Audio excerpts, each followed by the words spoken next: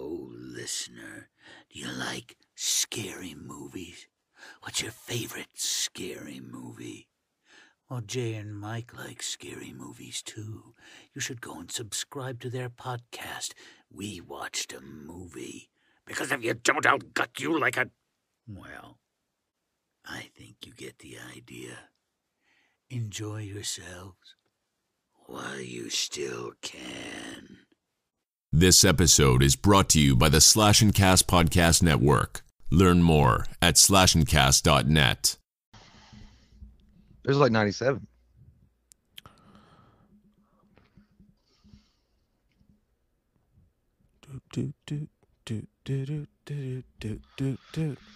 Oh, toots. Okay, I think we're here. Oh, then there goes the chat. It disappeared again. Oh, it's back now. Okay, can you guys see us? Holy shit tits from Kansas City's fart farms. Whew. Yeah, I made that. Yeah, it was Mike's internet that took a shit, not mine. That's true. That's true. The other shoe has happened. Yes. The other shoe has dropped. Somebody forgot to pay their internet bill. Is that what it was? I don't know. All I know is that the internet went out the second the stream was supposed to start, and then I asked Katie to go ahead and pay the bill just in case it was that, and she said it wasn't that. But the second it paid, the internet came back on. Maybe they just needed $70 to keep their lights on over at Spectrum. I don't know. That's what happened. Either that or your computer was suffering from all that gay porn that's downloaded on there. Who knows? That's probably a problem. You know, I just love it though. I can't get enough of it. I gotta have it. There's something about it. There's something about the butt plugs that just gets me going every morning. Yeah, I need it with my coffee and my morning poo. Yeah, I usually watch it on my tablet. You get a bigger screen that way. I know. That's what I like. Have you ever noticed when you try to watch it, by the way, even if you turn the volume all the way down, when the video starts again, the volume goes straight to blast. So if you're trying to keep it low key, it's impossible because all of a sudden it'll be like, ah!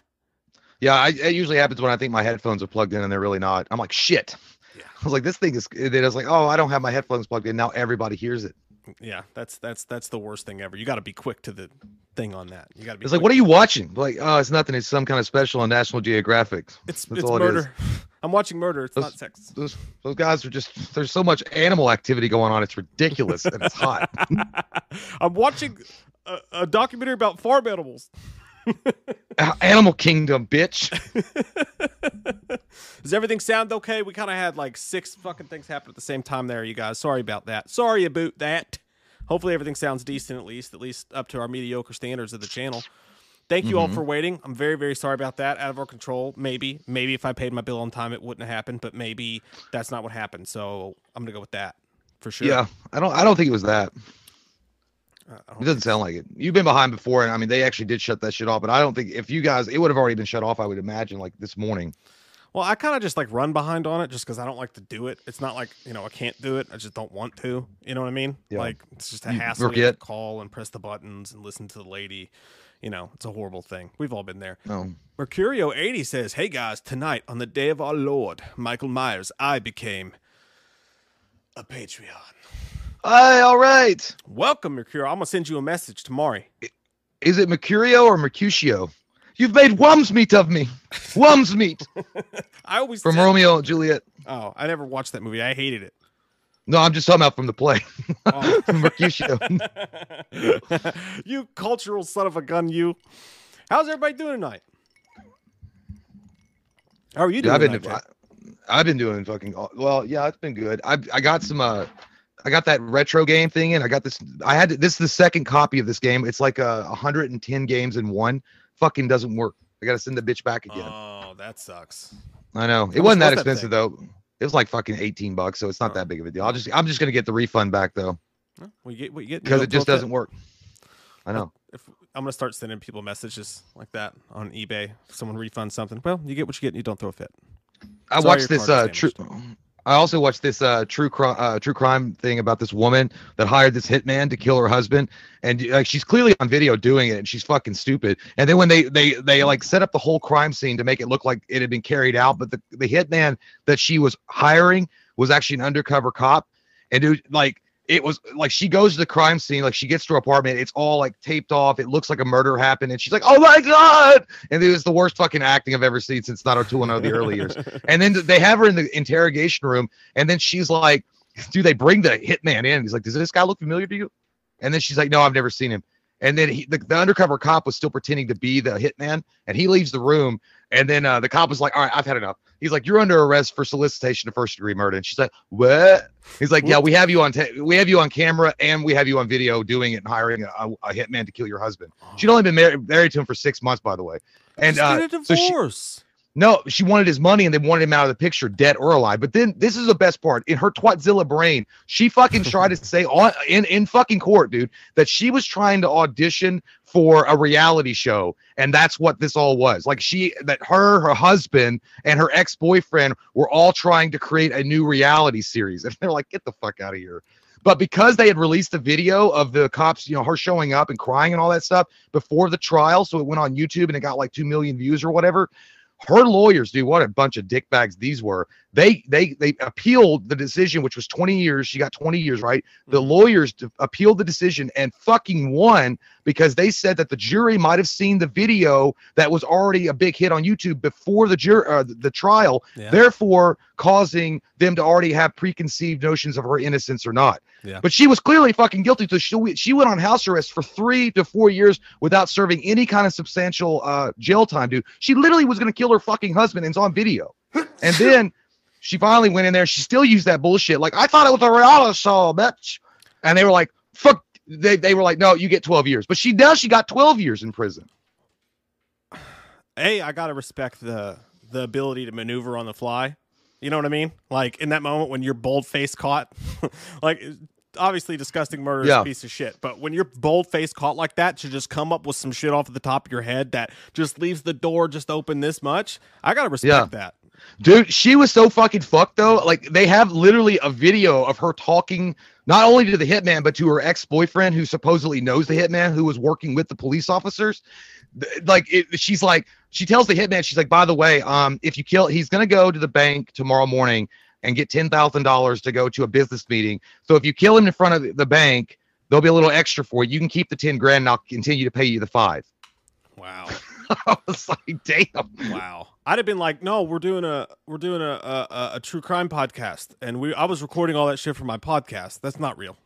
Well, dude, the investigative reporter on it was like, where is your production crew? Where are the other cameras? What the fuck are you smoking? Like, there's no way you were doing it. And then they brought the husband on stand. They were like, did you ever write a reality show script? Did you ever have any contacts with a reality show producer? Were you ever wanting to do a reality show? And he's like, no, fuck no. Like, it was pretty odd. Like, you tried to kill your husband. You made out with your own sister, stupidity level 101, and then you're trying to get your husband to like go in with this crazy fucking like fantasy world. Where do I watch this? Because I want to see this. It's on. You can go to True Crime Daily on YouTube, and it happened in 2016, I believe. It was a pretty big deal. It was a Florida woman, Dahlia Delipia, or something like that. Dahlia, some kind of shit. Delip. Yeah, Lip crochet. Lipton Ice Death. But no, she apparently in 6 months, dude, not only had she got her claws into his bank, which he was worth about $200,000, so she had about $250,000. She'd also got him somehow, because I guess her pussy was on a fucking pedestal and clean as shit, to deed over his house to her name in 6 months of marriage. And then she said she wanted him out of the picture. Holla, we not prenup. We not prenup. Yeah. You're fine. You can't go. That's crazy, man. Glenn said she's single. I would imagine so. You could get her all yours for $1.99 and a bar of soap where she's at. I guarantee you that bitch be riding your cock for 3 hours. I read a post on Twitter. It's like crazy things that have happened, and some guy was talking about it. He was like, I started dating this girl, and like we are crazy about each other, and it's like the sex and everything is kind of scary. And he's like, I like it. I like how fucking intense she is. I'm enjoying this, but I'm starting to have second thoughts because the other night we smoked a joint and had sex, and while we were having sex, she told me that she came really close to lacing their joints with cyanide so that they could die together while having sex. God damn, fuck that shit. How much fucking Marilyn Manson and goddamn Rob Zombie albums did she listen to? Yeah. That sounds like some fucking weird ass fucking death metal shit from Sweden. Yeah, that guy. You finish and then you leave. Yeah.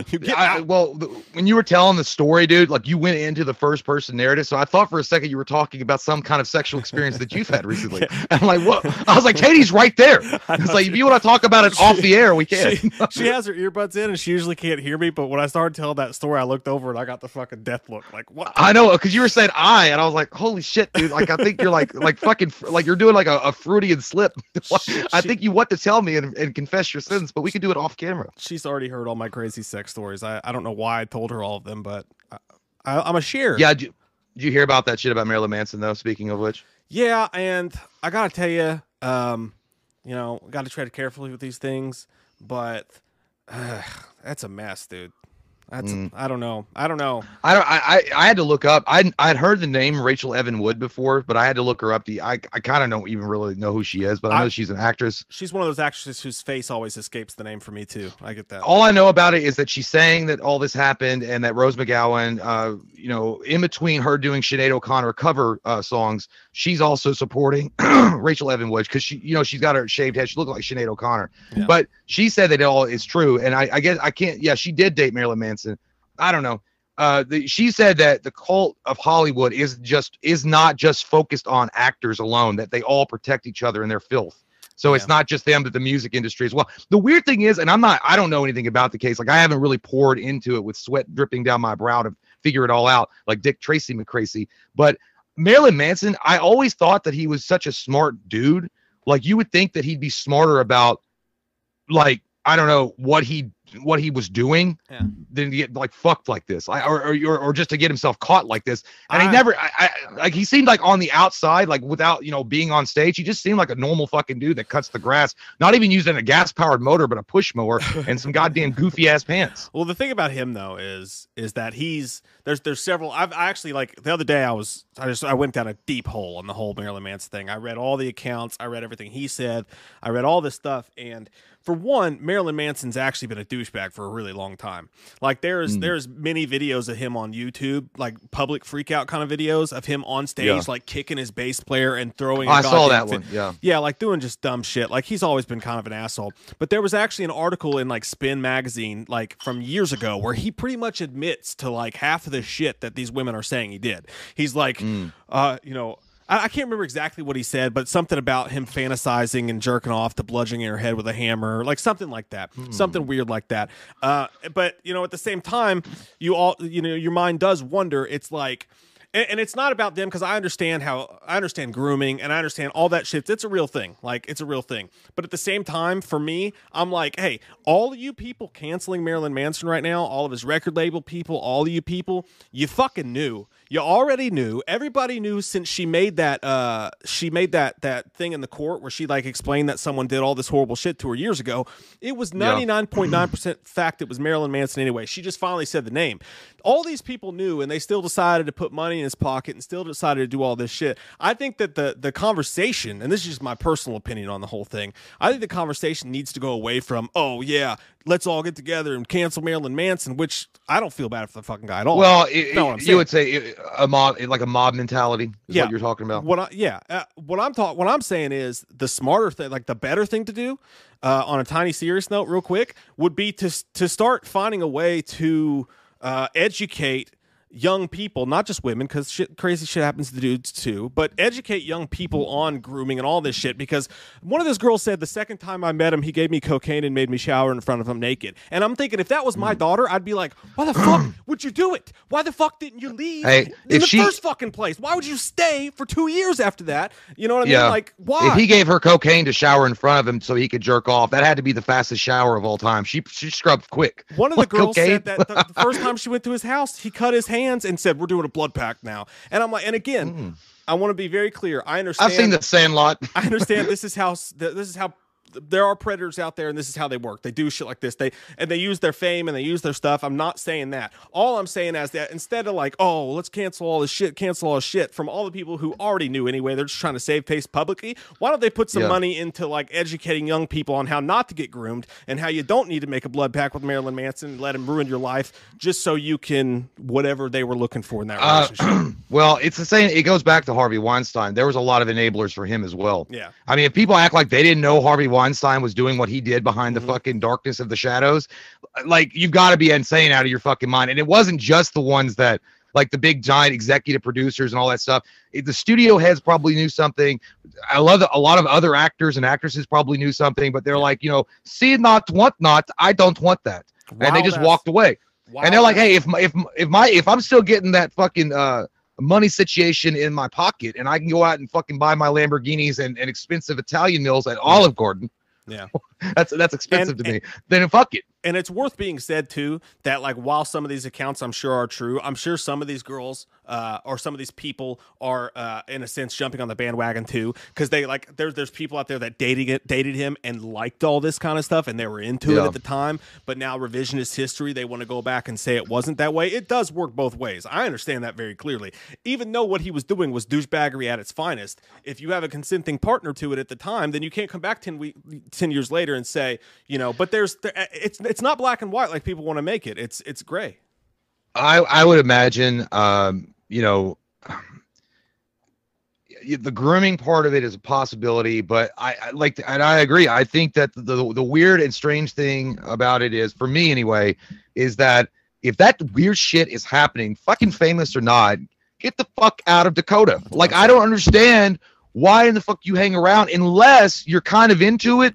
Or if you got to go through that, you get to touch daddy's coins, his gold coins a little bit and spend his money, or at least in some instances get famous from it. I don't know. I'm not saying I know her, and I'm not saying that was her motives, but you think about those things. You're like, well, were you using him? I mean, he was using you for whatever, he wanted, and then you were using him to get what you wanted. I don't know. I mean, it just seems like a common sense person would just be like, you know what? I'm fucking good.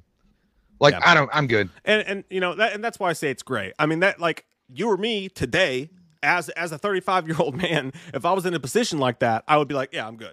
As a 20-year-old, I did some stupid shit, and I was influenced by really, really stupid things. So to say whatever people say about Marilyn Manson, it's absolutely true, and the guy should burn in hell, is wrong. At the same time, to say that he didn't use predatory things on these women, and he didn't trick young people into thinking that some of this shit was normal, and he didn't threaten them with their, you know what I mean? Like, it's in the middle. I'm sure some people were doing it, went along with it because they liked it for fame, and I'm sure some people he actually mind fucked and really fucked up their lives. But either way, it doesn't sound like the thing about Marilyn Manson's Marilyn Manson. Listen, I mean, if you're 18 or older and you're in a consenting adult and you enter into a relationship with another consenting adult and they're into some freaky deaky goddamn black magic in the wind kind of shit or whatever, or goddamn anal beads and chains hanging up in their sex dungeon, and you continue to stay with them afterwards, after they're gonna do all this shit with you, and then you come back and say, yeah, but it was heartbreaking for me, and I'm just not the same anymore. You know what? You've lost a lot of credibility in my eyes, because if you had said at the very beginning, like, if predatory is a different kind of thing. If predatory would mean that he was doing it without your consent, like, in a lot of ways, that would, in my opinion, a predator would do, like, that's without consent. I see exactly what you're saying. I'm on pace. I see exactly what you're saying, but there is a different side to that. And the different side to that is someone acts like they're nice, which, by the way, some of the accounts were like, he was super boyfriend, super in love with them the first time they met, did all these nice things for them, he gave them everything, was the nicest guy ever. And then the second that he had them, had pushed the rest of their family away, had got them in his bubble where they depended on him for money, depending on him for things, then he switches. And that's the predatory behavior I'm talking about. There's those cases too. And then all of a sudden the guy's raping you while you're sleeping, or he's cutting you and you're doing shit, and you've pushed away everybody in your life. And, like, this is a systematic breakdown. It goes both ways though. We don't know. There was a story about, I don't remember who it was that did some shit like that. They got with the girl. I'm not going to mention his name because he's on YouTube, so fuck him. But I think he's already got canceled. He's a big piece of shit. But he basically did the same thing with this girl, but this girl was 14 years old, and he did this over a span of years, grooming her. That is black and white. You know what I'm talking about? No, I don't know what you're talking about. I'm just saying. Yeah. But he did this over a span of years, and what he did eventually was to get her to cut off her family and friends, make her move to where he lived, and basically just keep her in his world where he controlled who she talked to. He controlled the friends that she had and who she hung out with. So it was basically a slave. And I mean, but she was 14 years old. So, I mean, it's a totally different kind of thing. Yeah, I mean, in my opinion, you're done. Yeah. Get the fuck out of here. The other thing, somebody said she was only 17. And I was like, then she's underage. I mean, that's obvious. Like that's illegal, but I don't know any of the details of it. I thought they were fucking around when she was 18, but whatever, man. It just goes to show you Hollywood is a goddamn basket of buttered weirdness that no one can escape from. Goddamn churning that weirdness out. I'm glad you know what, Kentucky may be boring as fuck, and we got some people out there in the backer fields. Yeah! But at least, like, you know what, that over in California, that's goddamn Willy Wonka fuck land. I'm glad that, like, I'm kind of glad that we live here. I bet some fucking weirdos here too, man. Hey, we just told a story the other night about a guy who tried to trick me into taking off my shirt and pretended I was getting fucking. Well, that guy lived in California though. To be fair, he did live in California. Yeah, so I mean, that just like you got a little fart bubble from California for that. Hey, we did when we were kids have a guy that used to try to get us over and come party with him. So that's a different. Yeah, story. I'm not saying that we're a perfect state. I mean, far from it, but you know, like I'm not saying California is all full of weirdos, but I mean, it just seems like everything that's coming out lately is all from Hollywood weird shit. Yeah. No, that's where the famous people live. That's all you're gonna know about. Gypsy Warrior says rumor has that Justice League 2 and 3 will be made back to back if the Snyder Cut does well. I heard there's also going to be an 8-episode Batfleck show. I want to get my news from wherever the fuck Gypsy Warrior's getting his news, because that all sounds wonderful. Well, Mike, obviously they're getting it off the hot sheets. We got this covered at anything tabloid.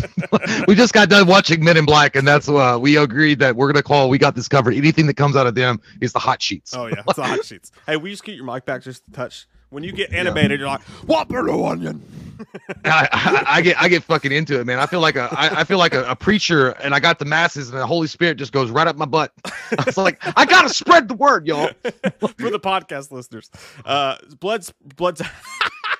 I would just say blood red skies, and I said blood spreads cheeks. Blood spreads cheeks. Thanks, buddy. He says, Spectrum shut off my Wi-Fi all the time. Yeah, I think they just do it. I think hey, we're not supposed to shut up for 2 weeks, but here's just a little, just to let you know. Fuck you. I'm going to turn it off for 10 minutes.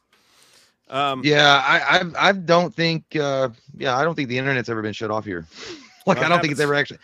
I just have really shitty internet, so I mean, I guess there's that. Like, I'm still using the America Online demo that they gave back in 1997. Jonathan Mann says, "Sup guys, playing Twisted Metal on my PS1 and listening to y'all at the same time. Man, you're having a good night. I appreciate your night that you're having over there." Oh, by the way, have y'all seen that? Seen VHS? That first story fucked me up. LOL. Yeah, we reviewed VHS. Man, was the first story the "I like you"? No, that one made me pass out. Like, I legit passed out from a horror movie, dude. I didn't think I'd ever. I mean, I never fainted or passed out in my life, but yeah, that "I like you." The sirens. I think it was the third story. Might have been the second story. We were watching it on the computer screen, dude. We were really close to the monitor, and I don't think I'd slept that well that night or something. And we were drinking early in the morning, and it was just there was a combination. And when that bitch went, "I like it," and her fucking face split open like a goddamn tuna salad ready to devour you or some shit, I was like, I went to the bathroom and I could see it, dude. Everything went tunnel vision. I could hear my heart going, boom, boom, boom. Boom, boom, boom, in my ears, and dude, I fell down. I was going to my bedroom and I crawled and I laid in the bed. And Mike was like, "Dude, are you gonna watch the rest of the movie or what?" And I was like, "Dude, all right, gotta watch, dude. We got 12 subscribers. I was like, we gotta please." Yeah, he was like all mad and shit. I was like, "Dude, you might have to call the ambulance, dude. I don't know." He's like, "Seriously, do you want me to call the ambulance?" I was like, "No, just give me a minute." Big Papa, yeah, that was fucked up. Big Papa Queef Man.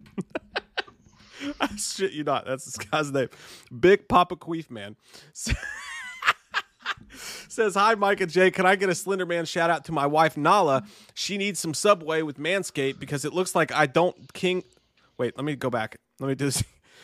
Can I get a Slender Man shout out to my wife, Nala? She needs some Subway with Manscaped because it looks like don't kings gonna pop out and say, only in America, haha, I'm gay. Love y'all."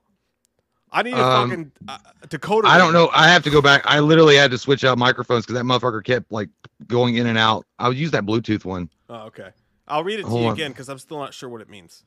Okay. But I gotta love your name. Big Papa Queef Man is his name.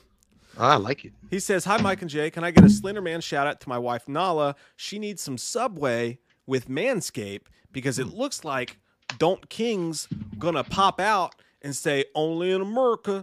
Ha ha. I'm gay. Love y'all." I don't know, one word fucked up that whole thing you were trying to go for. But I'm trying to break it through. Okay. Well, I mean, I'm not sure what you're saying. I thought maybe you might have smoked some of the devil lettuce before you wrote that comment, but not you know, you should have yourself a Subway sandwich and then have some manscape, Miguel, or have your husband do some manscaping while you eat a Subway sandwich. Maybe that will help him do the correct grooming around him testicles that he so desperately did, because apparently only in America. That's what me think. I don't know, Noda. By the way, like your name, Noda, you're from the Lion King as well. So me don't know why you cheating on Simba, but we will let this one slide. Why is everybody saying bless you, Mike? What did I miss? Did you say something? Did you sneeze? No. Oh, I did fucking sneeze earlier. That was what it was. Thank you. Yeah, I always think of that Dane Cook joke when someone says bless you. He's like, I don't do that. I'm not the Lord. I'm like, God bless you. I mean, cover your fucking mouth is what I'm basically saying. Oh, fuck. Guys, we got a good show for you tonight, now that we've gotten into it a little bit. We got a great show. It's going to be a fun time in the butt cracks of Niagara Falls. That's Niagara Falls, said differently. Like it's fancy, like me. But no, we've got movie news to talk about. There's a little bit of Halloween Kills, just a little bit, but enough to squish. And squish. And we got... We're going to review a movie called The Burbs for a special Patreon member later. And then I hope you guys have seen that because it's fucking wild. And we got some crazy movie news involving Wayne's World. Zack Snyder. Let's start with that. Because, dude, okay. Zack Snyder laid the smackdown. No, why? Does you smell? People are saying you sharted. Did you fart? No, I don't think so. I don't think so. You guys know if I fart, I'll put the mic up to it. I was gonna say you should like move around like this. He's a little squishy, wishy. Let me see here. Edward Santiago says Mason for Willy Wonka. Hello, Wham Fam. Hey guys, what's up? Hello. How you doing? Are you doing well? Hope so. Latrell316 says it's Marilyn Manson. That's kind of sometimes all you need to say when it comes to certain things like that. I know what you're saying. I don't know who's Marilyn Manson. What's he saying? I think it's just back to that. I'm a little. No, I know what he was talking about. Yeah, it's fucking Marilyn Manson, guys. What did you expect? Yeah. If somebody was like, "Hey, Marilyn Manson set his nipple on fire and then fucked a dog in the ass." It was crazy. Like, it's Marilyn Manson. Was it at his show? Yeah, it's normal. Gypsy Warrior says, "Got to know what Bane and Slender Man think of Manson." I was once in the Dope Show music video. My part got cut. But I'll say this. Marilyn was a gentle lover to me. But I'm somewhat of a scoundrel in the night. Because I was molded by it, you know. That's so nasty that you had anything to do with that man. That man looked like he smelled like the inside of the plunger after you do it with the turds in the toilet. He didn't look like that. He looked like a pogo stick of plunger. But don't like it at all. Marilyn Manson, he make good music, but you shouldn't do that with young ladies. You should take them out and give them some treats or something like that. Take them to the movie and then give them a rose every single day, Marilyn Manson. And first off, why you name yourself after Marilyn Monroe and Charles Manson? It's like a weird, you like yin and yang. We don't trust you now, Marilyn Manson. We like your music, but you do nasty things in the bedroom. You should not do that. Why you do that for? Anyway, Marilyn Manson, you go back, you day fam. We still might buy you album, but you should be ashamed of yourself. When someone puts something sharp up my butthole, I say, the fire rises. That's what I say when I want... That's my safe word, actually, but it sounds like I want you to keep going. But basically, my asshole is Stargate at this point because I've been with so many women who like the darkness. That's Anyways. nasty. If you butthole look like that, you need to make appointment with doctor. That sounds bad. If you poop, it's not even gonna poop anymore. It's just gonna fall out your butthole when you walking around. You're gonna look like a chocolate chip cookie, leaving him chocolate drops as he walks away. Oh shit. Okay, so anyways, talking about the Snyder Cut. Dude, this is I love this. I love this story so goddamn much that it makes me pee go woo. Yeah, the pee hole itself going woo woo woo woo. Yeah, it was savage, man. Zack Snyder got on that. Oh, I love it. Wait do you guys hear this? This is fucking beautiful. All right, so start the news portion of the evening. Let me go to my handy dandy notebook here. Oh, that's the Burbs IMDb because I'm going to pretend I know what I'm talking about. Oh, here we go. Here it is. Here's what I actually wanted to say. Zack Snyder, as you all know, the Snyder Cut has been a source of hibagery for so many people. Everybody's been fighting about it. There are certain media personalities. Let me turn this off while I explain this. There are certain media personalities out there that just want, like, just for some, I don't know why. I don't know because they love Disney too much. They love Marvel too much. What? That always shit on DC projects. That really fucking hate Zack Snyder. That even when one of his children passed away, continued to shit on him and say, "Yay, Josh Whedon," and not even be like, "Hey, that sucks that happened." Is that, you know what I mean? So many people out there in the media have been shitty to him, and there's people that aren't just shitty to him, but there's certain media personalities that were so mad. And when fans came out and they said, "Hey, we want a Snyder Cut. We want to see Zack Snyder's movie that he made. Now that he's back, let's get that going." The people who pushed that movement forward, there were some media personalities that came out and they said, "You all are stupid. You all are insignificant. I am a media personality, and I know that the Snyder Cut will never happen, and you all are just a bunch of idiot assholes from some Southwest Texas, and you can suck my white ass ball." Yeah, Zack Snyder, man, he's been through it. These fucking, the media really makes me goddamn sick to my stomach. Like, I really just want to vomit, like, goddamn Reagan pea soup vomit from my mouth when I hear about him. Because, I mean, you know what? He nails it as far as saying, and that's 99%. You don't know what the fuck you're talking about at all. And he wants to do a face-to-face because these pussy keyboard warriors that get behind there and write articles all day long and say, "This is a fact that I know." They have no.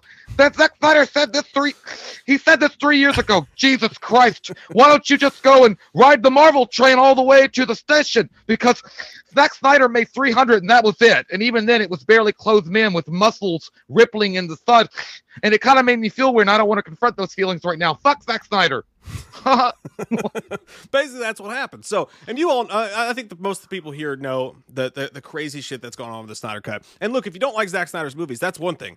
I'm not talking about anybody that doesn't like Zack Snyder's thing because he has a specific thing. You know what I mean? I'm talking about the media personalities specifically that came out and shit on the fans just because they wanted to see something. And they talked down to him and they said, "You don't know what the fuck you're talking about. I have a fucking podcast, so I'm better than all of you. Or I work at fucking Variety or whoever it is, fucking whatever station it is." Shit on him. Well, Zack Snyder finally just let a little fucking fart out of his anger. And this is what it said. And I love it so much in my heart. He says, "I just think that's sour grapes. There's really no other way to say it. We know the people who are the architects of that narrative, and it's pretty obvious what their agenda is. Those are people that I've held back from confronting by wiser people in the room. Because I'd love to get at some of these characters and fucking stick my dick in their mouth." No, he didn't say that part. He said some direct conversation would be nice, just to say, one, you don't know shit about what you're talking about, and we can break down everything they've ever said. I can make a list. There's a few of these guys where I could just get a list of everything they've ever said that they thought was right, and I could tell them every single thing they've said is wrong. And he continued. And so, in what world do you have any credibility anywhere to anyone? I would love the opportunity to just say to the world and to fandom in general who these fakers are. I said fuckers. Fakers are, and what should be done to them or with them. It's just a bunch of bullshit. In regards to that toxic fandom, or it's a win for toxic fandom, speaking about the Snyder Cut, again, in what world does this toxic fandom raise hundreds of thousands of dollars for suicide prevention? How is that toxic fandom? They've probably achieved more than any other fan base and done more good than any other group, so I don't understand. You tell them, Zack Snyder. This is like Zack Snyder coming down the ramp at any kind of wrestling event and goddamn like stone cold stunning some motherfucker in the ring. This is exactly what he did. And you know what? I like this because it's the same assholes, the same like never had a woman in my life bitches that write these articles and report shit like this that also go after the true Star Wars fans and call them a toxic community because they want what George Lucas promised them and the same universe that they've wanted for a long time. Yeah. Fuck them. Fuck them. Fuck them. Yeah. Fuck them. And you know that's what Zack Snyder wanted to do. He was like, you know what? You know when Superman like comes back from the grave and he's standing up there and he's like hovering over these little insect people. He wants to fucking like slam it down. Like he wants to fucking hit these motherfuckers straight in the face. That's really what he talks about face to face. He's like, I'll fucking goddamn Spartan kick them off the roof of their bullshit logic. Yeah, dude. He made that scene. Yeah, I know. 300. Yeah, I know. Zack, I know. That's why I mentioned. I know you know. But I know you know. I mentioned it earlier. But yeah, so yeah, Zack Snyder, dude, like he's a great guy. I love him a lot. He really loves his fans, and you could tell he's also defending his fan base because the fans they call toxic are the ones that have kept alive the idea of what a real DC universe like that's different from Marvel. You go to Man of Steel, you go to BVS. Yes, there's problems with it. It's not a perfect movie by any stretch of the imagination. They just wanted to see what Zack Snyder would have done with the Justice League movie, and they're going to get that. And no, you're not rewarding toxic fans, you stupid bitch. You're fucking giving fans what they want. The ones that fucking keep the business in business, you're giving them what they want. Wow, what a weird strategy for a business. I don't know. The customers get what they want, and we get more money. Oh, Jesus Christ, that's just a strange thing that happens in the world. Who could have imagined? Fucking tool back from Binford.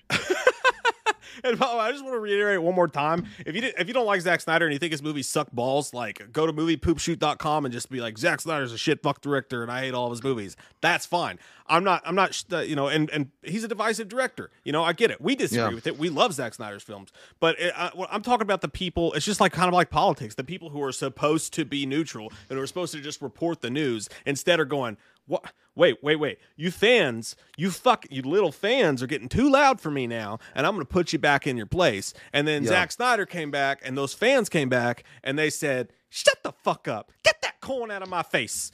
And they made the Snyder Cut happen. And here we sit today. We're about to get a 4-hour cut of the of Zack Snyder's Justice League because of what those fans did, and they raised all that money. Now, granted, in any group, there's going to be a couple of people who went out on their own fucking vigilante side missions and did some dumb shit. I'm sure there's people in the Snyder Cut movement who went out and said some awful, horrible things, and I'm sure there's some people in any movement ever that are awful, horrible people. But overall, as a thing, had that movement to raise all that money for national suicide awareness been about any other movie, or been from Marvel, or been from ran by Chris Evans, which I love, from Captain America, it would have been paraded throughout the goddamn streets. But because it's about a Zack Snyder movie, a toxic fandom gets its way. Fuck off. That's what I'm saying, man. Like, you know, I'm glad that Zack Snyder is finally putting his foot down, and I wish more directors, more producers, more actors would do this. Like when they're called out by these, I wish he had name dropped. Because I know he wanted to. I know he really wanted to. He's like, I really want to just single you out, the fucking assholes that said this shit about me or said this about the top. And I want you to come and have an interview with me straight up, face to face, and let me interview you for a change. Because I bet your wiener's not as big as that. I know it's not, because I know you have a small one, because I can smell the fucking desperation in your fucking writing. That you have such a micro penis that you write lies about me and you write lies about my fans. But you know, it is what it is, man. Like the media.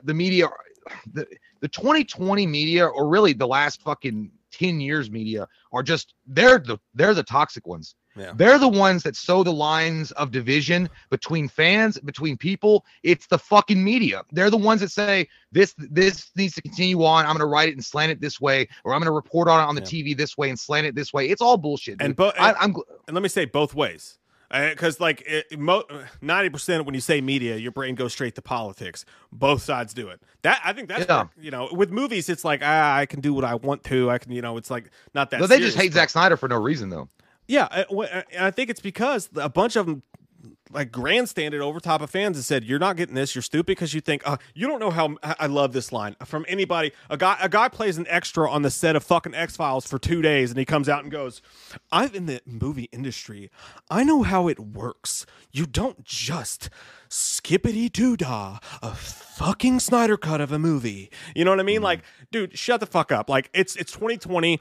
Possibilities are endless. We have the internet. Fans have a loud voice. They can 23 skidoo anything anything they fucking want us to do. Okay. I never understand why was anybody concerned about it? The Zack Snyder cut is a cool thing. And like it's mentioned, raised $500,000 for suicide prevention. Yeah. Like it's a good thing. Like, I don't know why anybody would go out of their way to write an article in a magazine disparaging the fan group and calling them toxic. And this is a horrible thing. And we should not reward these kind of fans. Well, you know what? You will never be rewarded with sex in your life, Mr. Anonymous author of said article. Cause I'll bet you nobody would touch that pimply dick. But you know what? It's not like he, and like you mentioned it. Yeah. Inside any fandom, whether it be Star Wars, whether it be Marvel, whether it be DC, whether it be Snyder itself, there's going to be a few rotten apples. That's absolutely 100% right. Yeah. But that does not mean that the entire fucking fandom is toxic. They just want a vision of a director that they really liked, and they want to see how that unfolds because they were disappointed in said product with Joss Whedon, meaning the Justice League, and they want a fucking refund on that in Zack Snyder. That's all it is. Yeah. And why the fuck? The fans are the ones that make you money. They are the ones that keep you in business. So why wouldn't you reward them? And you know, I think it hit a peak when I don't know the guy's name. I don't care. The guy's a big dude at one of the big companies, like the head dude at one of the big companies that do exactly what we do. They just have a bigger name, so it looks fancier. Probably bigger dick too. Probably. On a news story about Zack Snyder opening up about his child losing their life to suicide. And him talking about it. I don't remember the exact headline, so I don't want to not quote it the right way, but posted a GIF of Ryan Gosling laughing, like that GIF of where Ryan Gosling's like, oh yeah. And it's like, holy shit, man! You can't even see that this is a human being who, while trying to make this movie, lost the child and had to walk away from the movie to be with his family in the middle of that. Like, you can't even stop and vision this person as a human being and how do you not root for somebody like just because you wanted Josh Whedon's, like, because you want fucking Disney, a company that doesn't give a fuck if you fucking live or die, to win out in the fucking battle over DC. Like, a human being lost their child. They had to leave a movie. The movie came out and it was wrecked and it was fucked all up.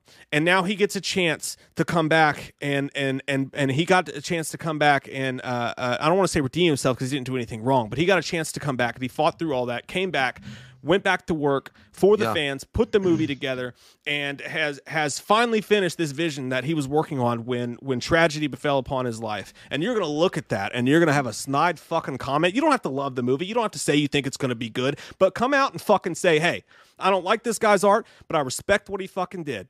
And I'm so sorry for what he went through. It's pretty fucking awesome what he's doing today. For all these people who are supposed to be so fucking kind and aware and woke, they don't know fucking the first goddamn thing about what it's like to be a nice human being. Well, that's because the woke culture is, if you don't agree with me, fuck you, and I'm going to shut you down. That's what woke culture is. But that's not the point. The point is, in any kind of reporting nowadays, it's undignified. There is no more dignity at all when they report. They're like hyenas that roam the fucking Sahara Desert looking for the goddamn leftover bodies so they can scavenge on it. That's what they do. Or you know, somebody that's down on their luck, or that's what they meant. Like, if you and I disagreed with a director or a writer or a production team or whatever it is, I would never go after them personally and their family. I would never say a fucking word if they had something like a tragic event happen, which Zack Snyder suffered through, and then make light of it as if it was something to, you know, we can share this in the public space and poke fun at it kind of situation, because that means that you are literally a skank of a human being, and you shouldn't even be like sharing the fucking same breath as a lot of us because you're a piece of shit. I don't have any respect for motherfuckers like that at all, and they should be taken out in the middle of the fucking street and caned and put on public display for the piece of shit they are. Because, again, they're going to hide behind their keyboard. They're going to think that they're edgelords. That's what they do. They think they're edgelords. I'm being edgy, bro. And, oh, bro, I can say this and whatever. Bro, I will put a fucking goddamn yardstick up your butthole and fucking call that edge. I hate fuckers like that. But, dude, Zack Snyder is the comeback king. I love his story, and I wouldn't be shocked one day. And I know they're doing the book, because I know that article I had mentioned a book, the Release the Snyder Cut book that the guy was doing about the Zack Snyder situation. But I wouldn't be surprised one day them having a documentary or something like that detailing the Snyder adventure to get this movie made. because it really was. And he's even gone on record and said that if it's not for the fans, it doesn't exist. Yeah. This thing would never have happened. And that just goes to show you how much people love him and they wanted his vision seen on the big screen, or at least seen in homes, and how appreciative he is. And you know, and I'm sure it means a lot to him too, coming back from a tragedy that he suffered, being able to get back on there and people being still supportive of him. But, you know, you have little small penis guys out there that fucking write articles like that. And they do it for clout. They do it for clout. They do it for any kind of attention they can get. And the more shocking the article by using the headline like that, the more they're going to get clicks. So I fucking hate people. And I think it's more from pats on the back from their buddies who are in the same industry that they're in. Like, yeah, fucking stupid little fans. Fuck them. Let's shit all over Zack Snyder. Like, without even thinking a second about, like, hey, that's a human being over there who, you know, is going through it. It wasn't a reporter, but remember the Star Wars Theory guy? They made fun of him. One of the guys over at Lucasfilms, because he cried when Luke Skywalker popped up in The Mandalorian. Yeah. And this guy was a piece of shit. He was a big fucking turd in the toilet that wouldn't flush. And then it got so bad because, again, you make fun of Star Wars Theory, who has like almost 2 million subscribers. It's a bigger fucking fish. You can't bite down on it and ignore. He had to come out and apologize. It was a half-assed apology. But these are the people that say the fans are the ones that ruined the fans are the ones that made it and kept it alive. Like, I don't understand what the fuck. Anyway, that's a whole different conversation about the Star Wars, you know, fans and shit. But precisely, my friend. Oh, god damn, Brittany Bush. What the? She always just pops out of there. Out of the darkness you come, and you throw fucking amazing shit. Thank you so much, Brittany. She says, hey guys, you know how I always drop in when I can. Rover Neri is starting his interviewing for the Houston Police Academy tomorrow. Shit. Love you guys and always support y'all when I can. Thank you so much, Brittany. And we hope Rover Neri gets that shit. Yeah, by the way, you got to tell him he's got to watch at least 2 movies of the Police Academy films, and he'll be right as rain. And hopefully he gets a Mahoney or a Jones or something as his roommate. That's going to be fucking key. By the way, watch Nick all the cop movies with him. Lethal Weapon, all of it. You got to let him know. Jay, you keep making fun of guys with micro penis. That hurts, you know. You don't have one, Nick. Jesus Christ. If it was any bigger, we'd have to have a telescope from fucking NASA just to encompass it all. It's huge. Stop, Nick. But yeah, Brittany, I don't know that personally, but I'm just assuming you have a big wiener. Don't worry. Brittany, you got to show him all the cop movies. That is just going to put him in the mood. Every night he comes home from the academy, he's having a hard night. Maybe things didn't go that well. Maybe he didn't do so well on a test. Maybe he tripped climbing one of the walls or got maced in the face. I don't know what happens at those things, but you go, hey, I know you're in a bad mood. I'm going to make you a fucking cheeseburger, or you're going to make me a cheeseburger. We're going to order some cheeseburgers. I don't know who had the cheeseburgers, but what we're going to do is we're going to watch a cop movie, and it's going to make you feel fucking awesome when you walk into work tomorrow. You know what I mean? Police Academy, I'm telling you, it's going to get him through the day. Yeah. It's the best. It's a great fucking place to start. Definitely don't watch End of Watch. That's going to scare you. Don't watch it, okay? Eric Scott Lyon says, Tackleberry guy, lol. Yeah, Tackleberry's great, man. I fucking love Tackleberry. And goddamn Bobcat Goldthwait is in the 3rd one. Like, where do you put the batteries? He's in the second one too. His little song I wrote off our first album. It goes a little something like this. When I was in my fucking I like when the guy with the glass, he's like, sir, do you think this is gonna work? Mr. Zed, sir. He's like, well, what are you talking about? It's working. When they gave the dogs like the fucking flashlights to act like they were searching the grounds for cigarette butts. Nick says, my wife doesn't think so. Nick, you gotta trust me, man. You gotta work the tongue, my friend. Just work the tongue. You'll be fine. Get down on that micro penis or no, just work the tongue. And what I'm saying is, by work the tongue, I mean you tell her, hey, you pretend this is big. That's what I mean. I thought you meant going down, baby. No street in a ranger to the street sweeper, baby. Cock ready to let it go. Shimmy, shimmy, cocoa, pussy, what? Sometimes you gotta give your woman something. But yeah, dude, we got 4 minutes till, and I gotta pee real goddamn bad. All right, so we'll take our first break of the eve, and we'll be right back. We'll put up a video for you guys to listen to. Everybody hang out with us because we got Halloween Kills to talk about. We got another Snyder story to talk about. It's not Snyder. We're done ranting and raving for the evening, I promise. We're going to talk about the news. We're going to talk about Joker, that Joker picture that came out. We're going to talk about... You don't want no beef? You don't want beef? We're going to talk about John Carpenter's opinion on Halloween Kills, and we're going to talk about other stuff. We're going to review the Burbs. It's going to be a good time. By the way, really quick interject here. Holy shit, man. We got 353 sexual beings in the fucking house right now, ready to party and eat Twizzlers with us. And I appreciate that. Holy shit. Yeah. That's amazing. I just looked over and I thought for a second it was like 153. Holy fuck. That's badass. Yeah. And just remember this before we go to break. Like I said, just remember, just work the tongue, get her off that way, and then it doesn't matter what you're doing after that. It's all going to be gravy. It's all downhill. That's so weird. It was such a weweird segue into that because I was talking about that. You're like, maybe to work the tongue. I'm like, what? I saw Nick's comment and I wanted to help. That's okay. all. Well, we will be back soon, We're child. back, guys. Work the tongue. Hey guys, Mike here, and instead of doing a traditional ad, I thought it would be fun for us to use that ad space time and instead tell you about our Patreon, something that you can get way more of stuff that you care about out of. I think it's pretty awesome. We have several tiers on our Patreon. There's a link down below of wherever you're listening to this to, or you can just go to patreon.com/wewatchedamovie. We have multiple tiers where you get either a monthly commentary that's only available to you guys that you all get to vote on. There's a tier where there's just tons of extra videos, behind the scenes, unedited stuff, trailer reactions that don't go on YouTube. There's probably shitloads. I don't know. There's a buttload of backlogged content on there that we've been doing over the past 4 years just for Patreons. There's a tier where you can get a personal message from any of our characters, from Loomis to Leatherface to Slender Man.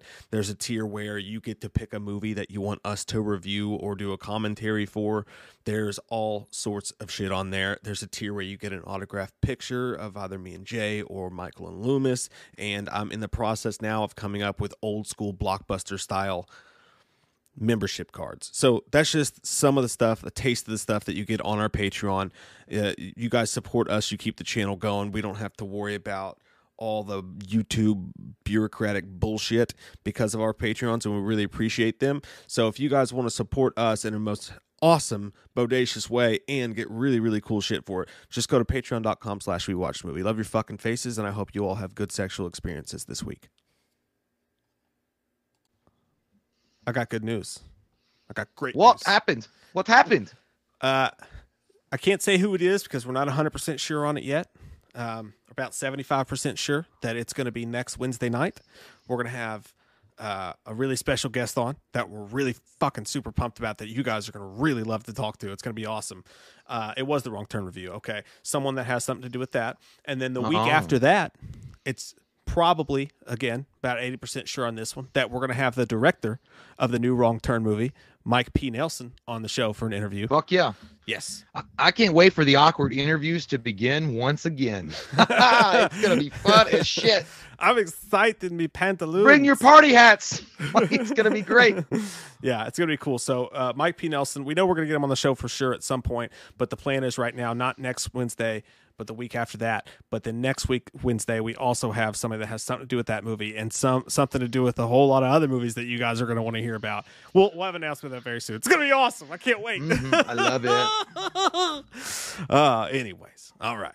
Oh, it's next Wednesday's Tito Sanchito's birthday. It's going to be a good time, all right. Tito. Happy early birthday to you then. Yeah. Yeah. Go down and get you some Tito's and have a great goddamn birthday. Big Papa Queef Man has popped back into the chat. He says, I'll queef this damn bus around that'll end your precious little field trip pretty damn quick. How would y'all feel if Myers died and had a tombstone but came back as a zombie similar to Jason, undead Michael Myers? I don't 100% hate it if it happens 20 years from now after we've exhausted all normal Myers movies possibilities. I don't want it. I just don't want it. I don't want it to copy Jason at all. Like the whole idea of Michael Myers and Halloween is to keep it separate from Friday the 13th. Making him a zombie Michael kind of guy would be literally the identical plot of Friday the 13th part 4 or part 6? He's a zombie. Like it's don't do that. Don't do that. Don't you put your foot on the gas on that one. You're right. I the way I feel about anything Michael Myers is once we've extended all possibilities of taking it really seriously, because you can still do that with Michael. But when the fever pitch of the original, regular Myers that we know and love is gone, I don't want movies to go away. So I'm up for some weird ass fucking ideas like Michael versus Jason, all that shit at that point, way down the road. But you're right. Yeah. As long as if there's still steam left in the fucking engine, don't fuck around with that. Faux show. All right, back to the movie news. Back to life. Back to reality. It's a good song. I know, I love that song. Right. Every time I hear that song, it reminds me of Stay Tuned. Oh, John yeah, Ritter. dude. That's a great fucking movie, That is guys. a If you guys great have never movie. seen Stay Tuned, wow. Love Stay Tuned, man. Love that movie so much in my pantaloons. What is this business right here? What we got going on here? Glenn says, "Does Michael Myers poop?" I don't know, Glenn. I don't know, but that's a question that we all, as fans, hardcore fans, have wanted to know. Does he poop, or does he go to a toilet, or does he wear Depends, or just does he? His butthole's been sewn up. Like, I don't know. It's actually a really good question, man. I have honest to God. I think the evil was so much in Michael Myers it literally caused his butthole to shrink. I don't think he has a butthole anymore.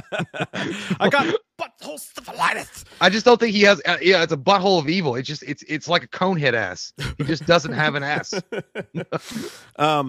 So on to more movie news. Back to the Snyder Cut. Zack Snyder also this week released this picture, and you can see it in the little box there of Joker holding up a card that says Joker, and it says it's to David Ayer and to Jared Leto. He says, "Amazing character you created. Honored to have our worlds collide." And just to touch real quick on what we were talking about before, that is what I'm talking about. Zack Snyder easily could have taken the Joker and been like, "Oh, I'm going to take your version of the Joker, and I'm going to show you got beef, and I'm going to show people how great he can be under my direction. I'm going to walk on this set and show Jared Leto what a real director is, and try to do basically what Josh Whedon is accused of doing on the set of Justice League, walking in there like he's big shit and talking shit about Snyder and everybody. This is the way to do it." He went out to David Ayer and Jared Leto and said, "Thank you for letting me use your character. I'm honored." You know what I mean? How cool is that? Yeah, man, I love it. I also like the blurry effect of that picture because it looks like anybody trying to focus their eyes when they've drank too much the night before and they're getting ready for work and they're trying to get their hair done. That's in the someone mirror. handing you Taco Bell. That's 100% what it looks like. Or maybe you lost your glasses. But yeah, dude, I'm excited. I'm excited to see what Zack Snyder wants to bring forth with Jared Leto's Joker, because here's the thing. The Joker from Suicide Squad was a complete garbage fire. I hated it. I didn't like anything about it. The 7-Eleven junkie look just doesn't work for me. Zack Snyder having anything to do with it though, and maybe, I don't know, freshening it up a bit, maybe adding a little bit of more flavor, maybe letting Jared Leto be Jared Leto a little bit more than what maybe David Ayer did or that script allowed for in Suicide Squad. I am for it. I'm so excited to see what that version might be, because here's the thing. We just reviewed, and I know some people didn't like it, and that's fine. That's okay. You're still invited to the party, to the birthday parties, but for the little things. But the way that Jared Leto was in that, I always felt like that was the Joker that Jared Leto could have brought to the big screen under the DCEU. He really could have brought a sleazy, grimy, nasty Joker to the big screen.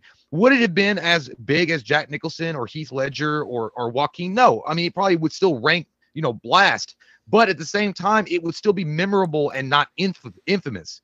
That's my point. It would have been, at least you'd be like, "Oh, that was a great Joker, man. It's not as good as these other Jokers, but it was still a good Joker and I enjoyed it." And that would have been the perfect Joker to square off against the Ben Affleck's Batman. Yeah. Man, and you're right. There is a lot of respect going on between creators, and there's a lot of love in the room. I can feel it. Okay, I want to smoke it. But I like that. I really do think that Zack Snyder and Jared Leto, the Joker specifically, I think Zack Snyder could do a lot of cool things with that, and I can't wait to see what he does with his director's cut with him being in it. Yeah, man, and me too. I can't wait to see. And again, I hope that it's not like this is what a real director does type of reaction. I really hope that Jared Leto's Joker, because whoopsie, Jay and I did we did a dream casting. We have a show called Dream Casting where we pick a role and then we give our each top 10 who we think would be great in this role. And I'm pretty sure when we did our thing for Joker, before he was actually cast, Jared Leto was on our list. And we both thought that Jared Leto would be a great Joker, and we had high hopes, especially when you saw just the blurry images of him a little bit. He looked amazing. The second that they showed the first image of Joker, the Suicide Squad Joker, with the damaged tattoo and the tattoos, our first thing that we said was, that's way too on point. Joker is a maniacal, psychopath. He's all about I keep wanting to say chaos. Anxiety, chaos, and anarchy. Anarchy. That's the word I was looking. Thank you. Anarchy. He's all about anarchy. He would never go and get like damage tattooed on his eye. That didn't feel right to us. And neither of us liked the version that we got in the Suicide Squad. And a bunch of people in the chat saying this is not the Joker from the Suicide Squad. This is a different Joker. It's just Jared Leto's also playing him, which is really interesting. And that's going to confuse a lot of people when they see him in this movie. Here's the thing. The Joker that we got with David Ayer, as far as when Jared Leto portrayed him, was first off, the love sequence between him and Harley was garbage. Fucking stupid. Joker doesn't give a goddamn about any vagina, whether it be Harley Quinn, which was hot, or any other vagina. He hates. The only thing he's fascinated or infatuated with is Batman. That's period. His focal point is Batman. He is crazy as fuck. He is literally the clown prince of crime. He can snap at any moment. He's scary. He's dangerous. These are all the things that they forgot to bring in the Suicide Squad. The thing about the Joker, he looked like a guy that was just recently released from San Quentin, listened to Johnny Cash albums all day, hung out at the fucking Speedway, and is in love with his girl. And I hated it. The thing about the Zack Snyder, I don't think it's I know people were saying maybe it'd be a different Joker. I think it's the same Joker. I just think that he's going to be different because this is going to take place after Suicide Squad. Because if you look at the timelines, right, there's Man of Steel, there's BVS, then there's Suicide Squad, because in Suicide Squad, they mentioned the death of Superman and things like that. So the Justice League hadn't got together yet. And if you look at the picture, his hair is longer. So I'm thinking that his hair just grew out. He's been on the run for a while from on the lam. And it's going to be, I think it's going to be the same Joker. I don't think that maybe he had the tattoos damaged bullshit removed, or maybe he scribbled them off or something. I don't fucking know. Well, he could even still have them, but what you said there is really fucking interesting, dude, because and Rambling Movie Take said, no, it's the same Joker. It's just 5 years after the apocalypse, which is basically the same thing that you're saying. It could be him later down the line, which it'd be interesting to see that same Joker, where before he was like a gangsta pimp and he was all, doing the stuff and stuff like that. But now after some shit got real and happened, Joker's changed. And now he's the Joker that we kind of all wanted him to be in the movie. Like he's just this, sociopath, psychopath Joker. But it's let's look at the picture though. So when you look at the picture, it's really fucking confusing because that looks like Joaquin Phoenix. That looks like Heath Ledger to me. I see Heath Ledger in there as well. Mm-hmm. You could tell that he has long hair, but also, and nobody said this, so I know I gotta be wrong, but he almost looks like he's. You remember in which movie was it where Joker had the it was the original one, 1989, right? When he had the bandages on after the accident, and he took them off, right? He almost looks like, if it weren't for the hair there, it would, because you see the crown of his head goes really far back. Like Jared Leto's hair doesn't look like that. I know what you're talking about. You're talking about the Heath Ledger, The Dark Knight, where it says "Why so serious?" when they were trying to tease out and they blurred out Heath Ledger and they had the card. It's kind of the same. It literally is almost the exact same picture that they used for the Heath Ledger Joker. So it does look like that. He also looks like fucking a guy who wants to be Brandon Lee so bad he's dressed up in Crow makeup to do auditions for the new Crow movie. But honestly, look, anything that's different and new from what they did with Suicide Squad as far as Joker's concerned is an improvement to me. 100%. Yeah. And I think it'll be better? Yeah. I think I'm back. I think it'll be better, but it's just, I think it's so weird that well, you see, for one, he has a glove on there, right? You can see like the glove that you used to do dishes with, like he likes Michael Jackson, but it looks like bandages. It looks like he has bandages on his face, kind of. So I don't know if that could be the situation that's going on there. Maybe he has bandages going around his face and his hair's just coming and overlapping it. I don't know. It looks amazing though. It looks like the fucking Cure is getting ready to drop a new album. By the way, JT Customs did point out he had a good point here. I don't know, JT, if I got this wrong, I'm sorry, don't sue. But I think he said something about the nightmare sequence. The KNIGH nightmare that we never really got to see fleshed out in the Justice League movie.